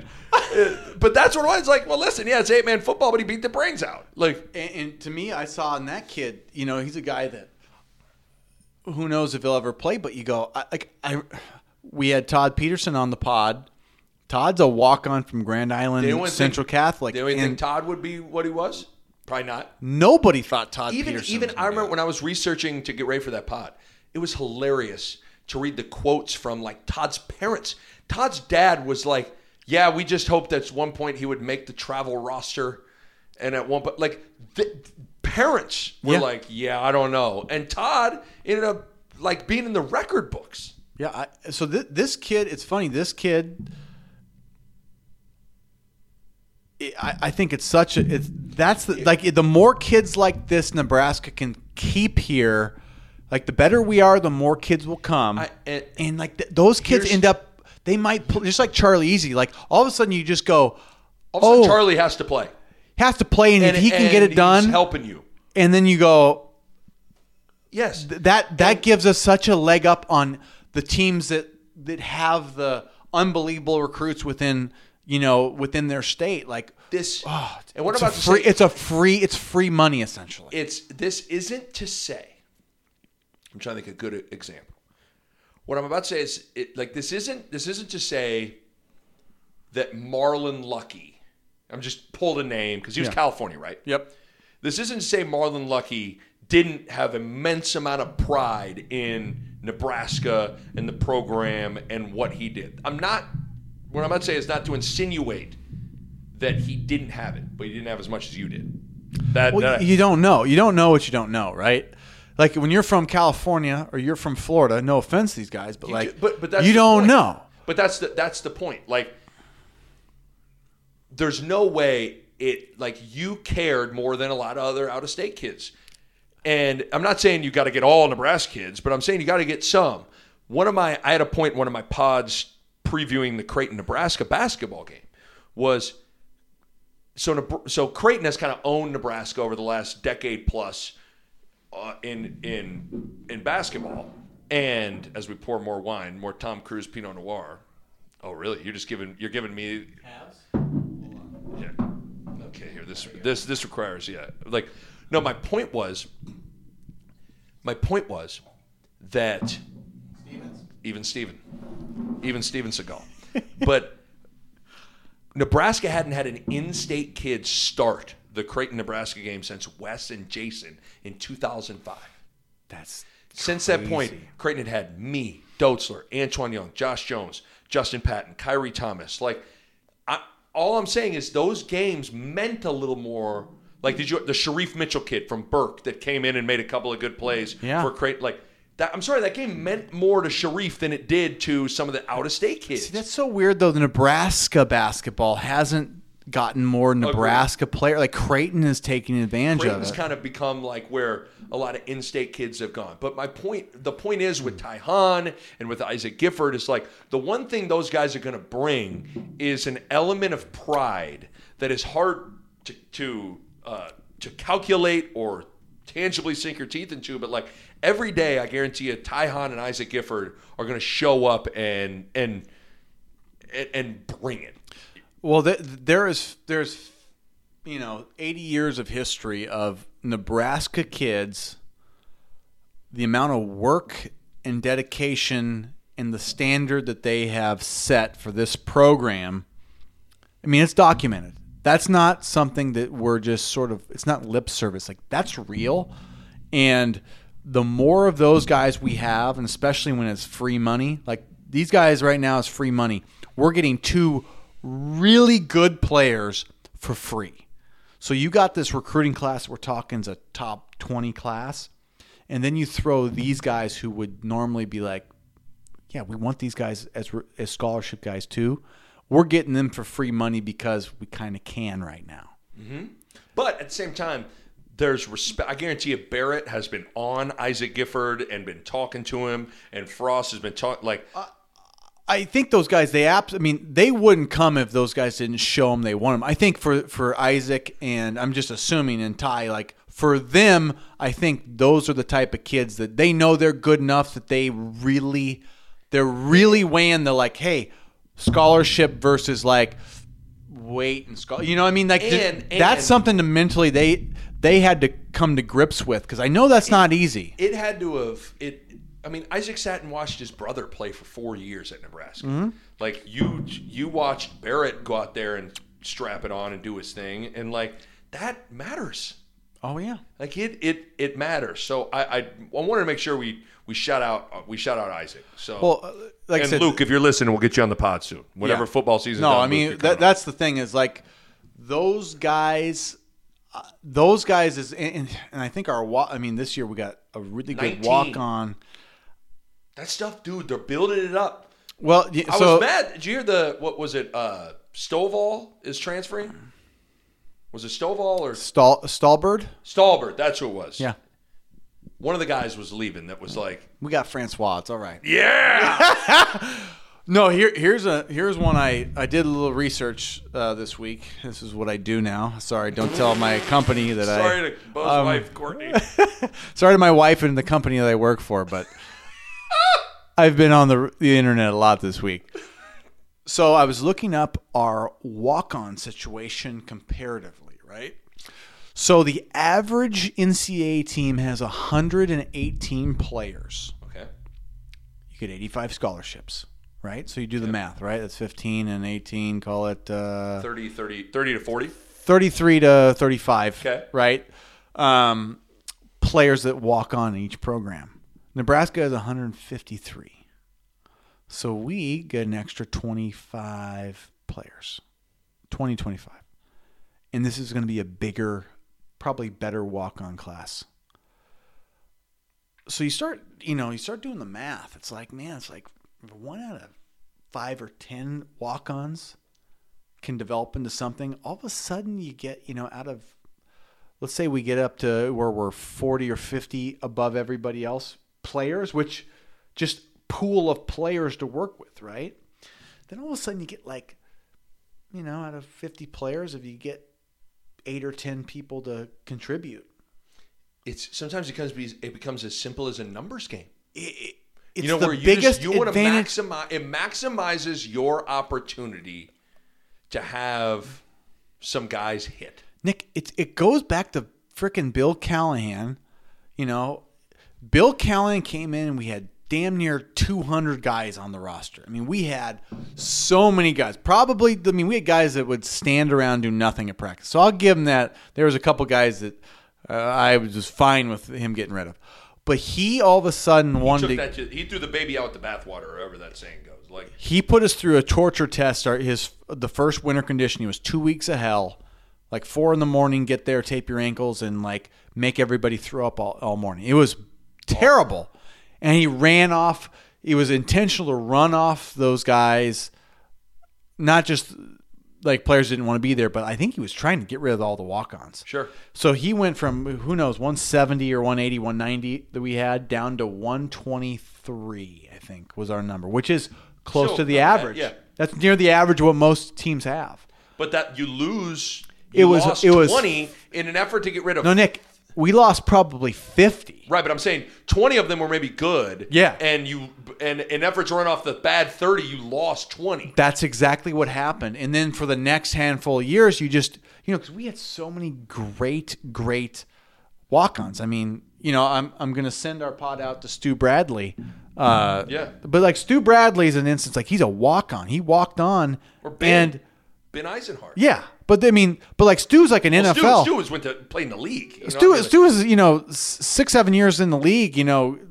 Unbelievable. Why would you want to limit the amount of potential Stu Bradleys in the world? I have no idea. It's silly. It's stupid. So I wanted to make sure we talk about the local, specifically Isaac Everett and Ty Hahn. Anything we're missing with the class before we get into a few things with the presser, and then we can kind of wrap it up. Anything we're missing with what happened today? I think we hit on. Real quick, Logan Smothers, seems like a stud. Yeah, from Alabama. He reminds me of Mackenzie Milton in a lot of ways. I watched a little bit of film today, and he looks like he's not big, but he looks crafty, and he's quick and fast. He's really got a nice little. He'll fit nicely in this offense. He's very Mackenzie Milton-ish. 6'2", 190 out of Alabama, 4-star kid. And so that kind of spills us into some of the stuff. Are you good? We're going to the Frost presser. You want to go? We didn't talk at all about Xavier Betts. Yeah, so he didn't sign, right? He's the only guy didn't sign, and it's crazy we haven't talked. Academic stuff. It's crazy we haven't talked about him because of Omar Manning. He kind of he became and he's been committed a long time. But this dude is our guy. He's a top 100 player in the country. Yes. And we've sort of just like but this guy needs to make grades because, like I said, this is not a baby gap guy, Nick. No, he's 6'3", 190. I'm looking at it. He is the number one player in the state of Nebraska. He is the 8th ranked wide receiver in the country, and he's 52nd in the country. I mean, Nick, that's for a Nebraska dude. That's huge. That's huge. And the fact is, like, I'm surprised we haven't talked about him. He deserves to be talked about because he's a big part of this. But at the same time, get your grades right. Yeah, I guess. I mean, it's kind of like get your grades right, man, because you do us no good having to go JUCO and taking the once you get away from our program, the chances of failure increase. The chances of you not coming here again, or the chances of something going wrong somewhere else increase. Like, he needs to get his grades right, and he needs to get to in the Nebraska system quick. I mean, the one thing that Nebraska's going to do all that they can within the rules to help out the kid and stay on the kid. And they should be able to. But yeah, I mean, Bell West. I mean, you checked all their scores this year. I mean, they were just hammering people. Yeah, nobody was touching them this year. Nobody was touching them, and they were airing it out. And I mean, again, the one thing Nebraska rarely has is a top 100 wide receiver. Yeah, it's actually surprising. So he'd be a February guy. Yeah, he has to. I think the point is you don't they don't want you to sign officially until your grades are good, because as soon as they sign in the dotted line, that like freezes your academic situation, or is it? well, it locks in that spot. So whether you have to not make it and go JUCO or go somewhere else, for whatever reason, that spot is taken. I got it. So to a certain extent. I mean, I kind of think it's dumb because, like, if your guy doesn't, If he doesn't come, I guess why can't you get it back? But that's the rule. From what I gather. So essentially, it's like they're saying, get it right, we'll sign in February, and it should be fine. If not, then they want it open because transfers and right. And I think they kept one spot open to 2 for transfer players. So I would think Betts could come in, like he's a guy that could potentially come in and contribute. If he can learn the playbook, why wouldn't he be able to contribute? Because again, we've talked about there are certain positions, running back, I think wide receiver to a certain extent, like young guys can get on the field. I mean, if you can run a couple of patterns that you feel like you should be able to somewhat, I mean, like not even all the time, but like in situations, right. Come in. I mean, right now we got Spielman and Wandale, and then it's like Cade Warner graduate? Cade Warner will be back, and he's a guy. He actually, solid. I like him. He's solid, but like I'm saying Cade's not going to go win you a game. Frost made an interesting point. He said there's usually like 10 receivers on a team, and you usually have like 7 that like you want to like somewhat try to have like ready to play. And we had like 3 or 4. Yeah, and he said it was the one in his press conference today. He said when they took over, they usually carry 10 or 11 scholarship wide receivers, and they had 4. That seems so low. That's unbelievable. And I think that's why. And what's hard is, so that's why you've seen the enormous amount of wide receivers that have been taken the first 2 classes, and that can create of like, well, how can none of these guys play? Well, some of them might have been like, yeah, take him. Like they needed to take as many guys as they could because they needed to like get their numbers up. I'm going to make a big assumption here because I don't know. I really don't have any clue. Like I have no clue how good last year's and the years before class was. But the fact that we were so in need of receivers and we didn't have anybody, that just tells me that we didn't love any of those guys. Well, I mean, I think it's pretty clear. Pass rusher and outside linebacker is unique because it's hard to bring in freshmen and have them make an impact right away. Yeah. But I think the fact that they had to go to Omar Manning and had to go that route for the wide receiver spot tells you a lot about what that room looked like this year. Well, and you could tell by the way what they said and what they didn't say tells you a lot about, especially like receiver and outside linebacker. They're like they won't bash their guys because that's the right thing to do. But sometimes you miss. Sometimes you just evaluate a guy, you think he's better than he is, and he gets to this level and they can't do it. It's and there's nothing against the kids. Like they're probably working hard and trying, but not everybody translates from high school to college. It's such a fine line, like the skill set thing. Like some guys got it and they know how to take it to the next level, and some guys don't. You're dealing with the ultimate variable, and that's just like a human being. Like you just don't know.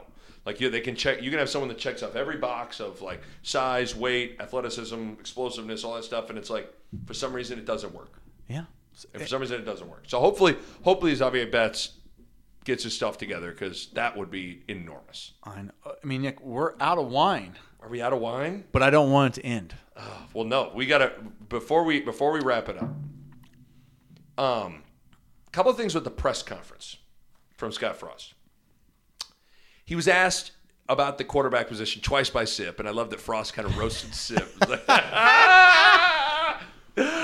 kind of Logan Smothers? What does it say about him? I know what article you're writing tomorrow. That made me literally. I laughed out loud when Frost came back to Sip with that. But Frost was asked about the quarterback competition and situation, and he basically said he's like, we're going to play the best guy at every position, so there's a battle at every position, which is the right answer. And as he said it, there's so many things that you make out to be a big deal in your mind, and then when someone answers it, you go, oh, I guess you could just make it not that big a deal by handling it like that. Like, I think we thought there was going to be like a Ron Burgundy, like, ladies and gentlemen, may I have everyone's attention? It's an urgent announcement. The quarterback competition is wide open, and no one's a starter. Grab a spear, everyone to the death. It's not going to be like that.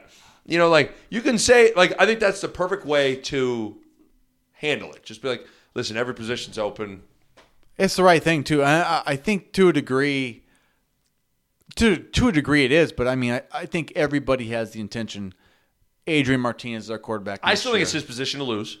He has to play awful in the spring to lose that position. And spring and fall camp to lose that position. And so there was a little bit more on him. He had surgery after the season, which I think we all knew that, like, I think one of the things that became evident was he was a little more banged up than anyone thought. Yeah. Now, Frost wouldn't elaborate, which a part of me, like, I get the whole, you know, we don't talk about injuries thing. But I also think, like, I think that policy has actually maybe hurt Martinez. Where, like, if sometimes injuries can better explain what we're seeing on the field for people, maybe that'd be like, I mean, it's just like anything else. If you're banged up and you're not 100%, and people, like, ultimately, we're going to assume you're 100% or close to it.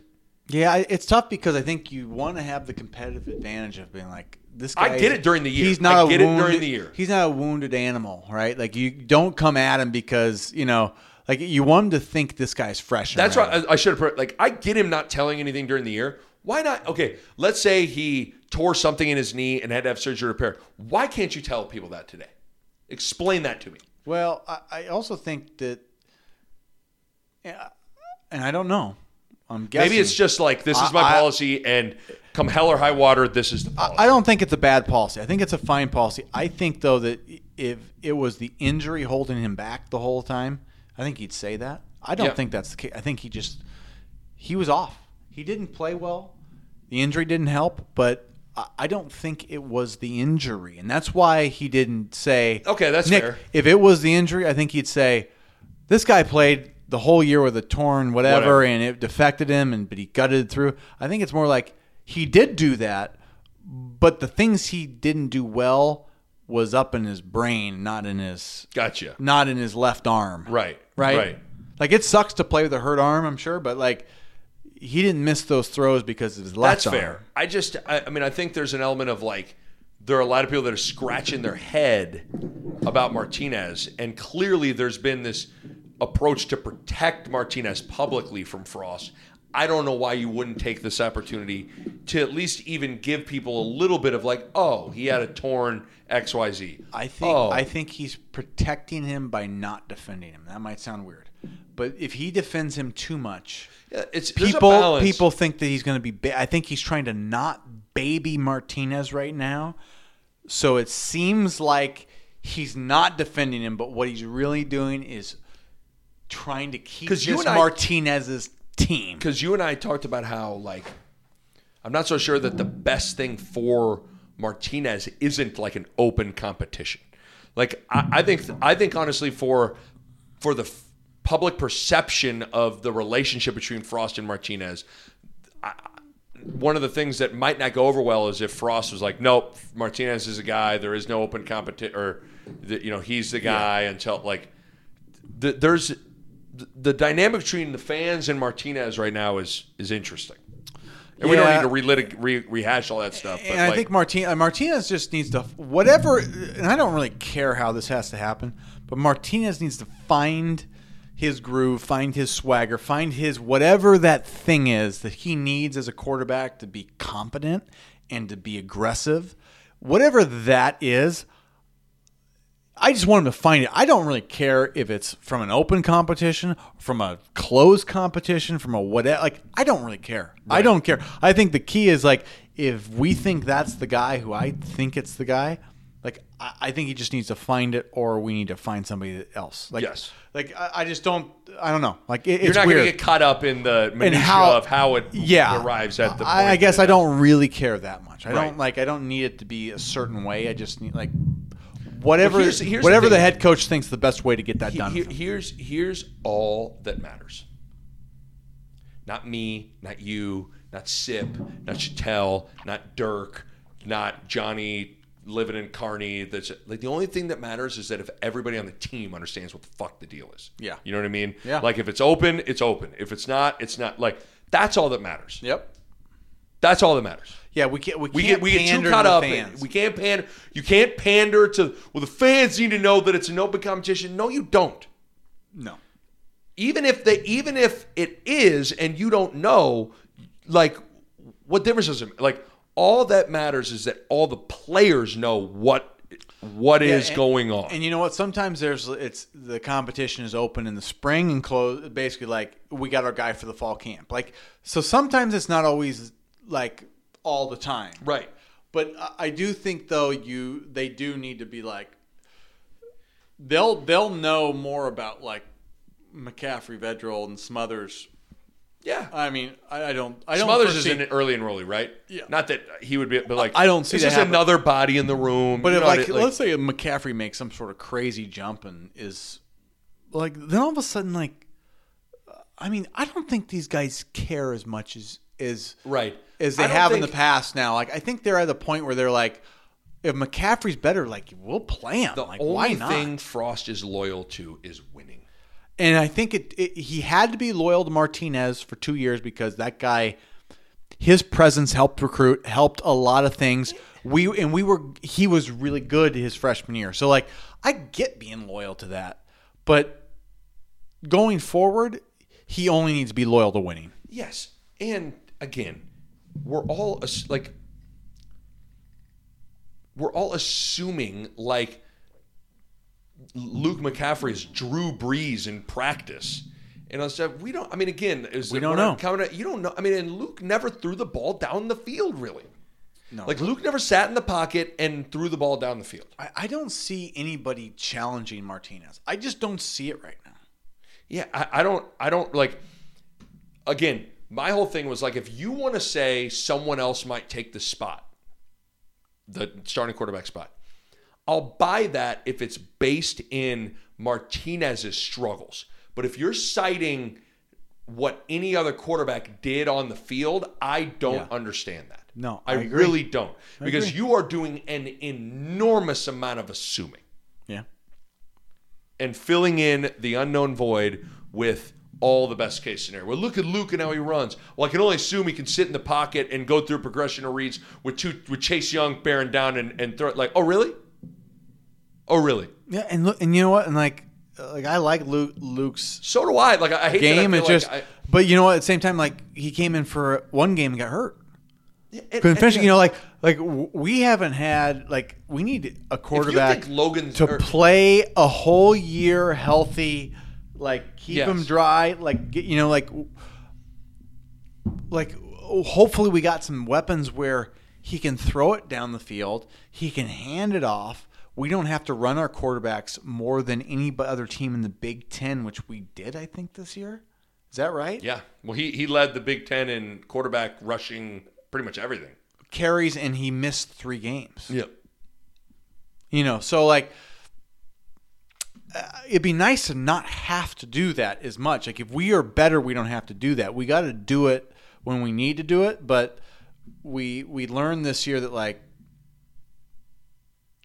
it's a double-edged sword. Like we didn't do it when we needed to do it. I know. And we only did it when we were desperate. It's just crazy And for it's me to just be like- like, man, they need to run Martinez more, and then you see those stats. You're like, Yeah, and oh. you go, he ran already the most. So we that shows me we need to give him help. Like let's before we say this guy's career is over, let's remember like he was a Heisman front runner within 9 months. Yeah. Like if you go to Vegas, who they're not wrong that often, like Joe Burrow just That's won why the the whole Heisman. Joe Burrow thing, like, you know, him, first of all, I couldn't be happier for Joe Burrow. First of all, I love watching the kid play. Like, I texted his brother yesterday. And I literally said, Dan, I go, I'm so freaking It's- happy for your whole family Yes. because the whole family won the Heisman. It's yes, it unbelievable. is so cool. Because you can even tell Joe in his speech, he kept on saying, like, this is like everything he said was finished by my like this has been a thrill for my family. This has been like It's just so cool. But again, a year ago today, nobody on earth would have taken Joe Burrow over Adrian Martinez. It was the right. I don't even know. I wonder, and I'm sincere with this, I wonder if you even would have whispered, hey, Coach Orgeron. Martinez or Burrow. Just clean swap. You get Adrian Martinez. You got to give up Burrow. You want him? Okay, so you get Martinez for 3 more years or Burrow for 2? Well, at the time, even I'm just going to last year. It would have been 1. I know. I'm saying like. Oh, you're going all the way back. You're going back in the summer when he transferred. Oh, I guess 2 years. You're right. Yeah. So 2 years, you get the new recruit, Adrian Martinez, for 4 years, or you get. Well, and then I'm even going back to last summer. Last summer when each had a. No, wait. It was last summer. Each of them had a season of starting. This is Burrow's second year starting at LSU. Okay. So what I'm saying. You're right. So I'm not so sure that even Ed Orgeron would have been like, we get Adrian Martinez. We got Adrian. Get the gumbo. We need it now. Go Tigers. Go Tigers. So it's. Let me just tell you something. Go Tigers. Go Tigers. That's what we need to do. That's what we need to do. That's a good recruiting tool. They said something to me, turned the camera and said, "Go Tigers." But I don't know how we Always got on recruiting. Joe Burrow, but it's. There's so many different nuances, but unfortunately, the rise of Burrow has just added a layer of the drama of Martinez. I don't even know that it's like it doesn't has matter to me connect. because and I'm telling you, like I thought, I remember asking somebody like, oh, it'd be good. We can have Burrow, and then maybe he could play a year, and then and then everyone's like, no, that's a bad idea. Like Martinez is here to play. Like he's not here to sit. Especially Burrow, and so everybody was against it, and I was like, wow, okay. I go. That's that. I think if Burrow would have been a 1-year guy, I honestly think it was the 2-year thing that hurt. Martinez was so he was so valuable as a recruit, and he was so skilled. Because remember, Burrow went through spring practice before he transferred. Oh, yeah. So Martinez won the job. Essentially was winning the job. Publicly, they didn't announce it, but Martinez. They saw what they had in him, and they said, "We're good." We had Gebbia, but backing up Martinez, and they said, "We're good." And how do you say it's not the right call? I mean, yeah, he won a Heisman, but he also I love the Burrows, and I think Joe's a stud. But he needed some 3 good receivers. Yeah, Joe wouldn't have been Joe. Joe wouldn't have won the Heisman here. Joe would not have won the Heisman here. And yeah, I mean, I just if we all had the answers to the test before we took them, we'd all be 4-0, geniuses. And it's just it's easy to say now. Should have taken Burrow. I don't know about that. I totally agree. Last thing before we wrap it up, I didn't realize that this. I mean, I guess I thought it was still a potential possibility, but Frost is meeting with Maurice Washington, and there's going to be some. Yeah, I heard that. Clarity on that situation. I still, if I betting man, I would say it's probably. I don't know. I would lean towards he's. I don't. At the same time, the fact that they're even continue, it's the still. fact they're meeting tells me there's actually a chance they'll come back. I guess now I started that sentence, and I'm going to change Think about that. It. Makes me think that there's a chance Homeboy might still be around. And I think the reason why he's actually better off coming here is because he's had success here. Yep. I mean, those coaches stood by him through some bad stuff. Very bad stuff. And, he clearly had some disciplinary issues. And so you think now in the modern day recruit, you have disciplinary issues and they kick you off the team for a little bit or suspend you. Well, you're just going to transfer. But you also got to remember, he's talented and people want him, but not that many teams want him. Right. So he's going to go to a worse team than Nebraska if he wants to go somewhere and play, because other teams are going to be like, dude, we've heard what's going on with you. There's a lot of baggage. So he's actually probably better off coming back here. Oh, I don't think there's any question. If yeah. The coaching staff and the team will have him back, the best thing in the world is for Maurice Washington to be here. Because I think there's an element of, and this is always the hard thing, because people have talked about this with Tom Osborne, and every coach has to deal with it, of you probably played with guys that that I play with certain guys, if they weren't here and playing and within the structure of all of the basketball team and the support staff and stuff, they were going to screw their life up. Some people just make bad decisions. And I get the sense that there's an element of that with Maurice Washington. That like if you just open the door to Maurice and say, see you later, it's probably not going to end well for Maurice. Because he's been kicked out of a couple schools. Yes. Right? And I mean, that's his MO right now. And that's the hard thing. Like, you know, it's easy for everyone to sit and just go, oh, you kick the guy off the team. It's like, yeah, when you have a young person's life in the palm of your hand to a certain extent, like, it's not as easy as you think. Just be like, you broke the rule, you're out. Well, you know, Tom Osborne was great at this. Is he in a sincere way, like he would always want to do what's best for the player, and it almost looked bad sometimes for the program. It seemed like you're making accept, but it's like he you know, he knew that like you got to sometimes give these guys a chance to succeed in life, and sometimes that's by like not turn your back on them sometimes right away, and that's tough because they're trying to build a culture of like. And how do you wed those two things? How do you do what's best for a kid without sacrificing building a culture? And the bottom line is, if those two things can't coexist, then it can't work. But I do believe that if Frost sees a way for him to continue to establish the foundation and culture that he wants by continuing to maybe help this kid, I think he'll probably do it. But I don't know. That is with everything I'm saying right now. I don't know anything about. We don't know what happened, but he also, I think Frost did his job by saying he did kick him off the team for you're a little done. bit. Yeah, you're done. I mean, do you know how much that stings? That stings a kid. You know, he was playing, and all of a sudden you're done. And so now, like I said, now it's up to him. Like, you can come back, and I'm sure the conversation would be,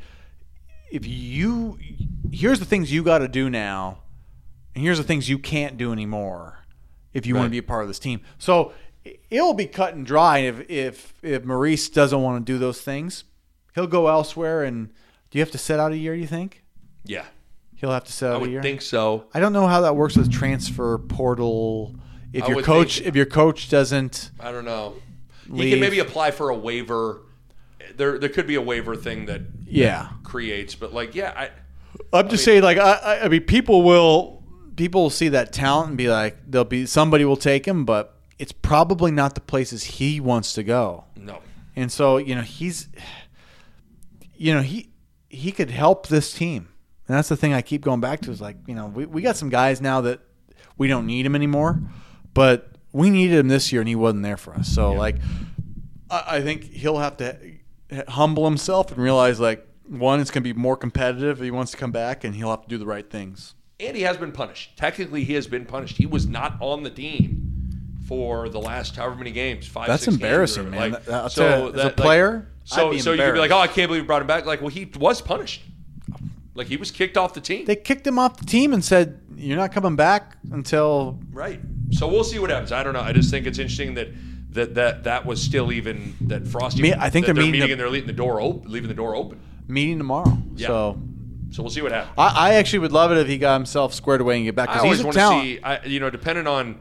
I don't know what I always like. My thing with the teammates that I had, like, are you ill-willed, mean-spirited? Do you have like a bad heart? You know what I mean? Yeah. Like the guys that are just like bad dudes. Those are the people that I don't. You know, like there's a difference between guys that are just bad decision makers and guys that are just bad guys. Sometimes you love the guy that you go, but he's a screw up. Yeah, but or I he's just love that guy. Yeah, that guy's just an idiot, but I love him. And then there's guys that you're like, then they're the guy. Yeah, then their dudes are like, that guy's a bad guy. Like he's not a good guy. Yeah. I don't know which one Maurice is, but if he's one of those guys that just is a poor decision maker right now, but he's got a decent heart, then you hope that he can find a way to make it right. Yeah. But we shall see. Hour 53. Do we need to do a two-parter? I don't know. I don't even know where we would cut it. I don't even know where we Gladstone it right now. Damn, it's fun. I mean, I'm thankful right now that if someone would have offered us, and like if a waitress came like, can I get you guys another bottle? We'd have been like, yeah, and then we would be smashed out of our mind, we'd be hung over the next day. Now we're gonna feel okay. We're sober as jaybirds right now. Oh God, the Tom Cruise Pinot Noir was pretty good, was it not? It was damn good. I mean, that's literally, I saw a Top Gun 2 trailer. This said the Maverick on it, and that was enough for me to buy it. Do you understand how my mind works? Here's to Tom Cruise. Here's to UNO. Here's to Mel Gibson playing cards. The Maverick. All right, my friend. We are going to have to do this again. Anytime you want. Soon. The pod studio. We got to get all the posters up. We got to get it soundproofed. We got to get. You got to. So your homework is to kind of like start thinking about pictures. It's always weird to be like, because right now it's literally like a shrine to me. It's a bunch of me right now playing, which is a little lame. But at least you got to spruce it up a little bit. You know what I mean? Yeah. And maybe suggestions. If anybody out there is listening, you got a great poster or picture suggestion that needs to go in the Nick Ba podcast studio, that'd be good. Because at some point we might have to videotape a wine pod where people can like see us and see the room and see all this going on. And again, like we said, it doesn't have to all be sports. It can be movies. We might have to have Kathy Ireland. But do we want to be the guys that have a Kathy Ireland like? Yeah, I think we are. I think that's fine. We'll put her right behind the door, so Nick, you can only see her when we're in the room. We're Kathy them. Ireland. We're them. We're swimsuit edition Kathy Ireland guys. Yes, we are. All right, I will embrace that. Okay, so until next time, subscribe to the pod, and we are going to be sprucing up the pod room. And dude, like, we have no rules. We can do a pod. We can do a wine pod like once a week if we want to. Okay. Hey, you know I'm in. Hey, real quick. Sorry. Did you do the juice cleanse? You finished? I knew I wanted. Yeah. To, oh yeah. Because people like, did Bo do it? Did Bo do it? Okay, real quick to wrap it up. Didn't we talk about that? You text me, but we didn't. You were struggling. Oh, so we'll wrap it up with a juice cleanse. Sorry, I wrote this down to ask you, and we got sidetracked with God knows what. So juice cleanse. So you did a 3-dayer. It's just, I just didn't enjoy it at all. It was just like, I don't know. It's like you just don't feel good. That was my whole thing. Is I thought at some point I'd start feeling better. Right. You never feel good when you're juice cleansing. You're just like, you're miserable. You're like, this is terrible. So I get this. Like, yeah, you're cleaning out your system, but how was your process of eating then real food? Was it seamless? Because that was my thing. Is I felt like it was kind of hard. It was almost hard. It was like my body didn't react to real food. Then you start eating real food and your stomach's not used to it. But I think if you juice cleanse, it should be for like a day, man. Like 5 days. It's like you did 3 or 5. I did 3 full days. I mean, you saw me. You and I went to dinner the last day in the 5. Like you and I went to Hero 88 out in South Lincoln. Oh yeah. And I mean, I basically like came crawling in there like dying. Well, I didn't listen to the Allman Brothers once that week. Oh no, really? So I did. It was only juice. I did. I couldn't have done that. Like, so I did juice. I did juice the whole time. No almonds. No nothing. Couldn't have done it. And I just was like, I just didn't feel good doing it. So like, I completed it because I'm one of those guys. Like, if I say I'm going to do it, I do it. But man, it was like I didn't enjoy it. I thought I'd enjoy it a little bit more. Did you take a bunch of doo-doos? That didn't happen because Muleisen told me about. He was like, I was nervous that like Mule did like one day and probably had like diarrhea for a year. Yeah, well, Mule's eating chips and drinking 17 beers and all that stuff. So I didn't have any issues. Well, here's the one thing I wonder with you is like you're already like you eat well. You like there's not a ton to clean out, right? I don't know. Compared to the average person, I've never had like Johnny endoscope. Like we're going up there. We're going in. Like lot of smoothies in here. Smoothie. Yeah. How many smoothies and English muffins does this guy eat? Corn. Really? Okay, so there you've been eating lots of corn. Did your wife do it with? Did Courtney do it with you? She did half days. So she won. That's the way you should do it. Man, I'm glad I did it, but I didn't enjoy a second. But I will say you learn about how much you probably overeat. For sure. You know, you learn. And then I was always my most hungry in the afternoon evenings. The afternoon, I was a 2 to 5. Like, luckily, a wreck. I didn't have much to do for work, thank God. But I mean, if you had to do something serious for work, you couldn't physically do it. Your brain's like, nah, buddy, not doing it. Not today, pal. Oh, that's too good. You're zapped. So I didn't like that.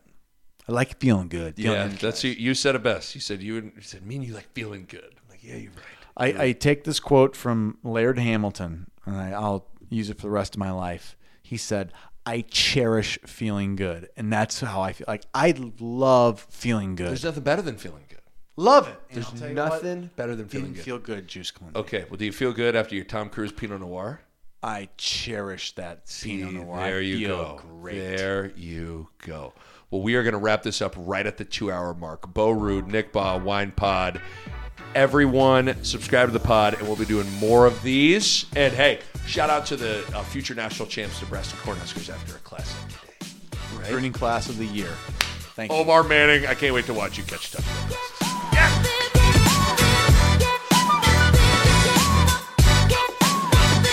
A Parkville Media Production.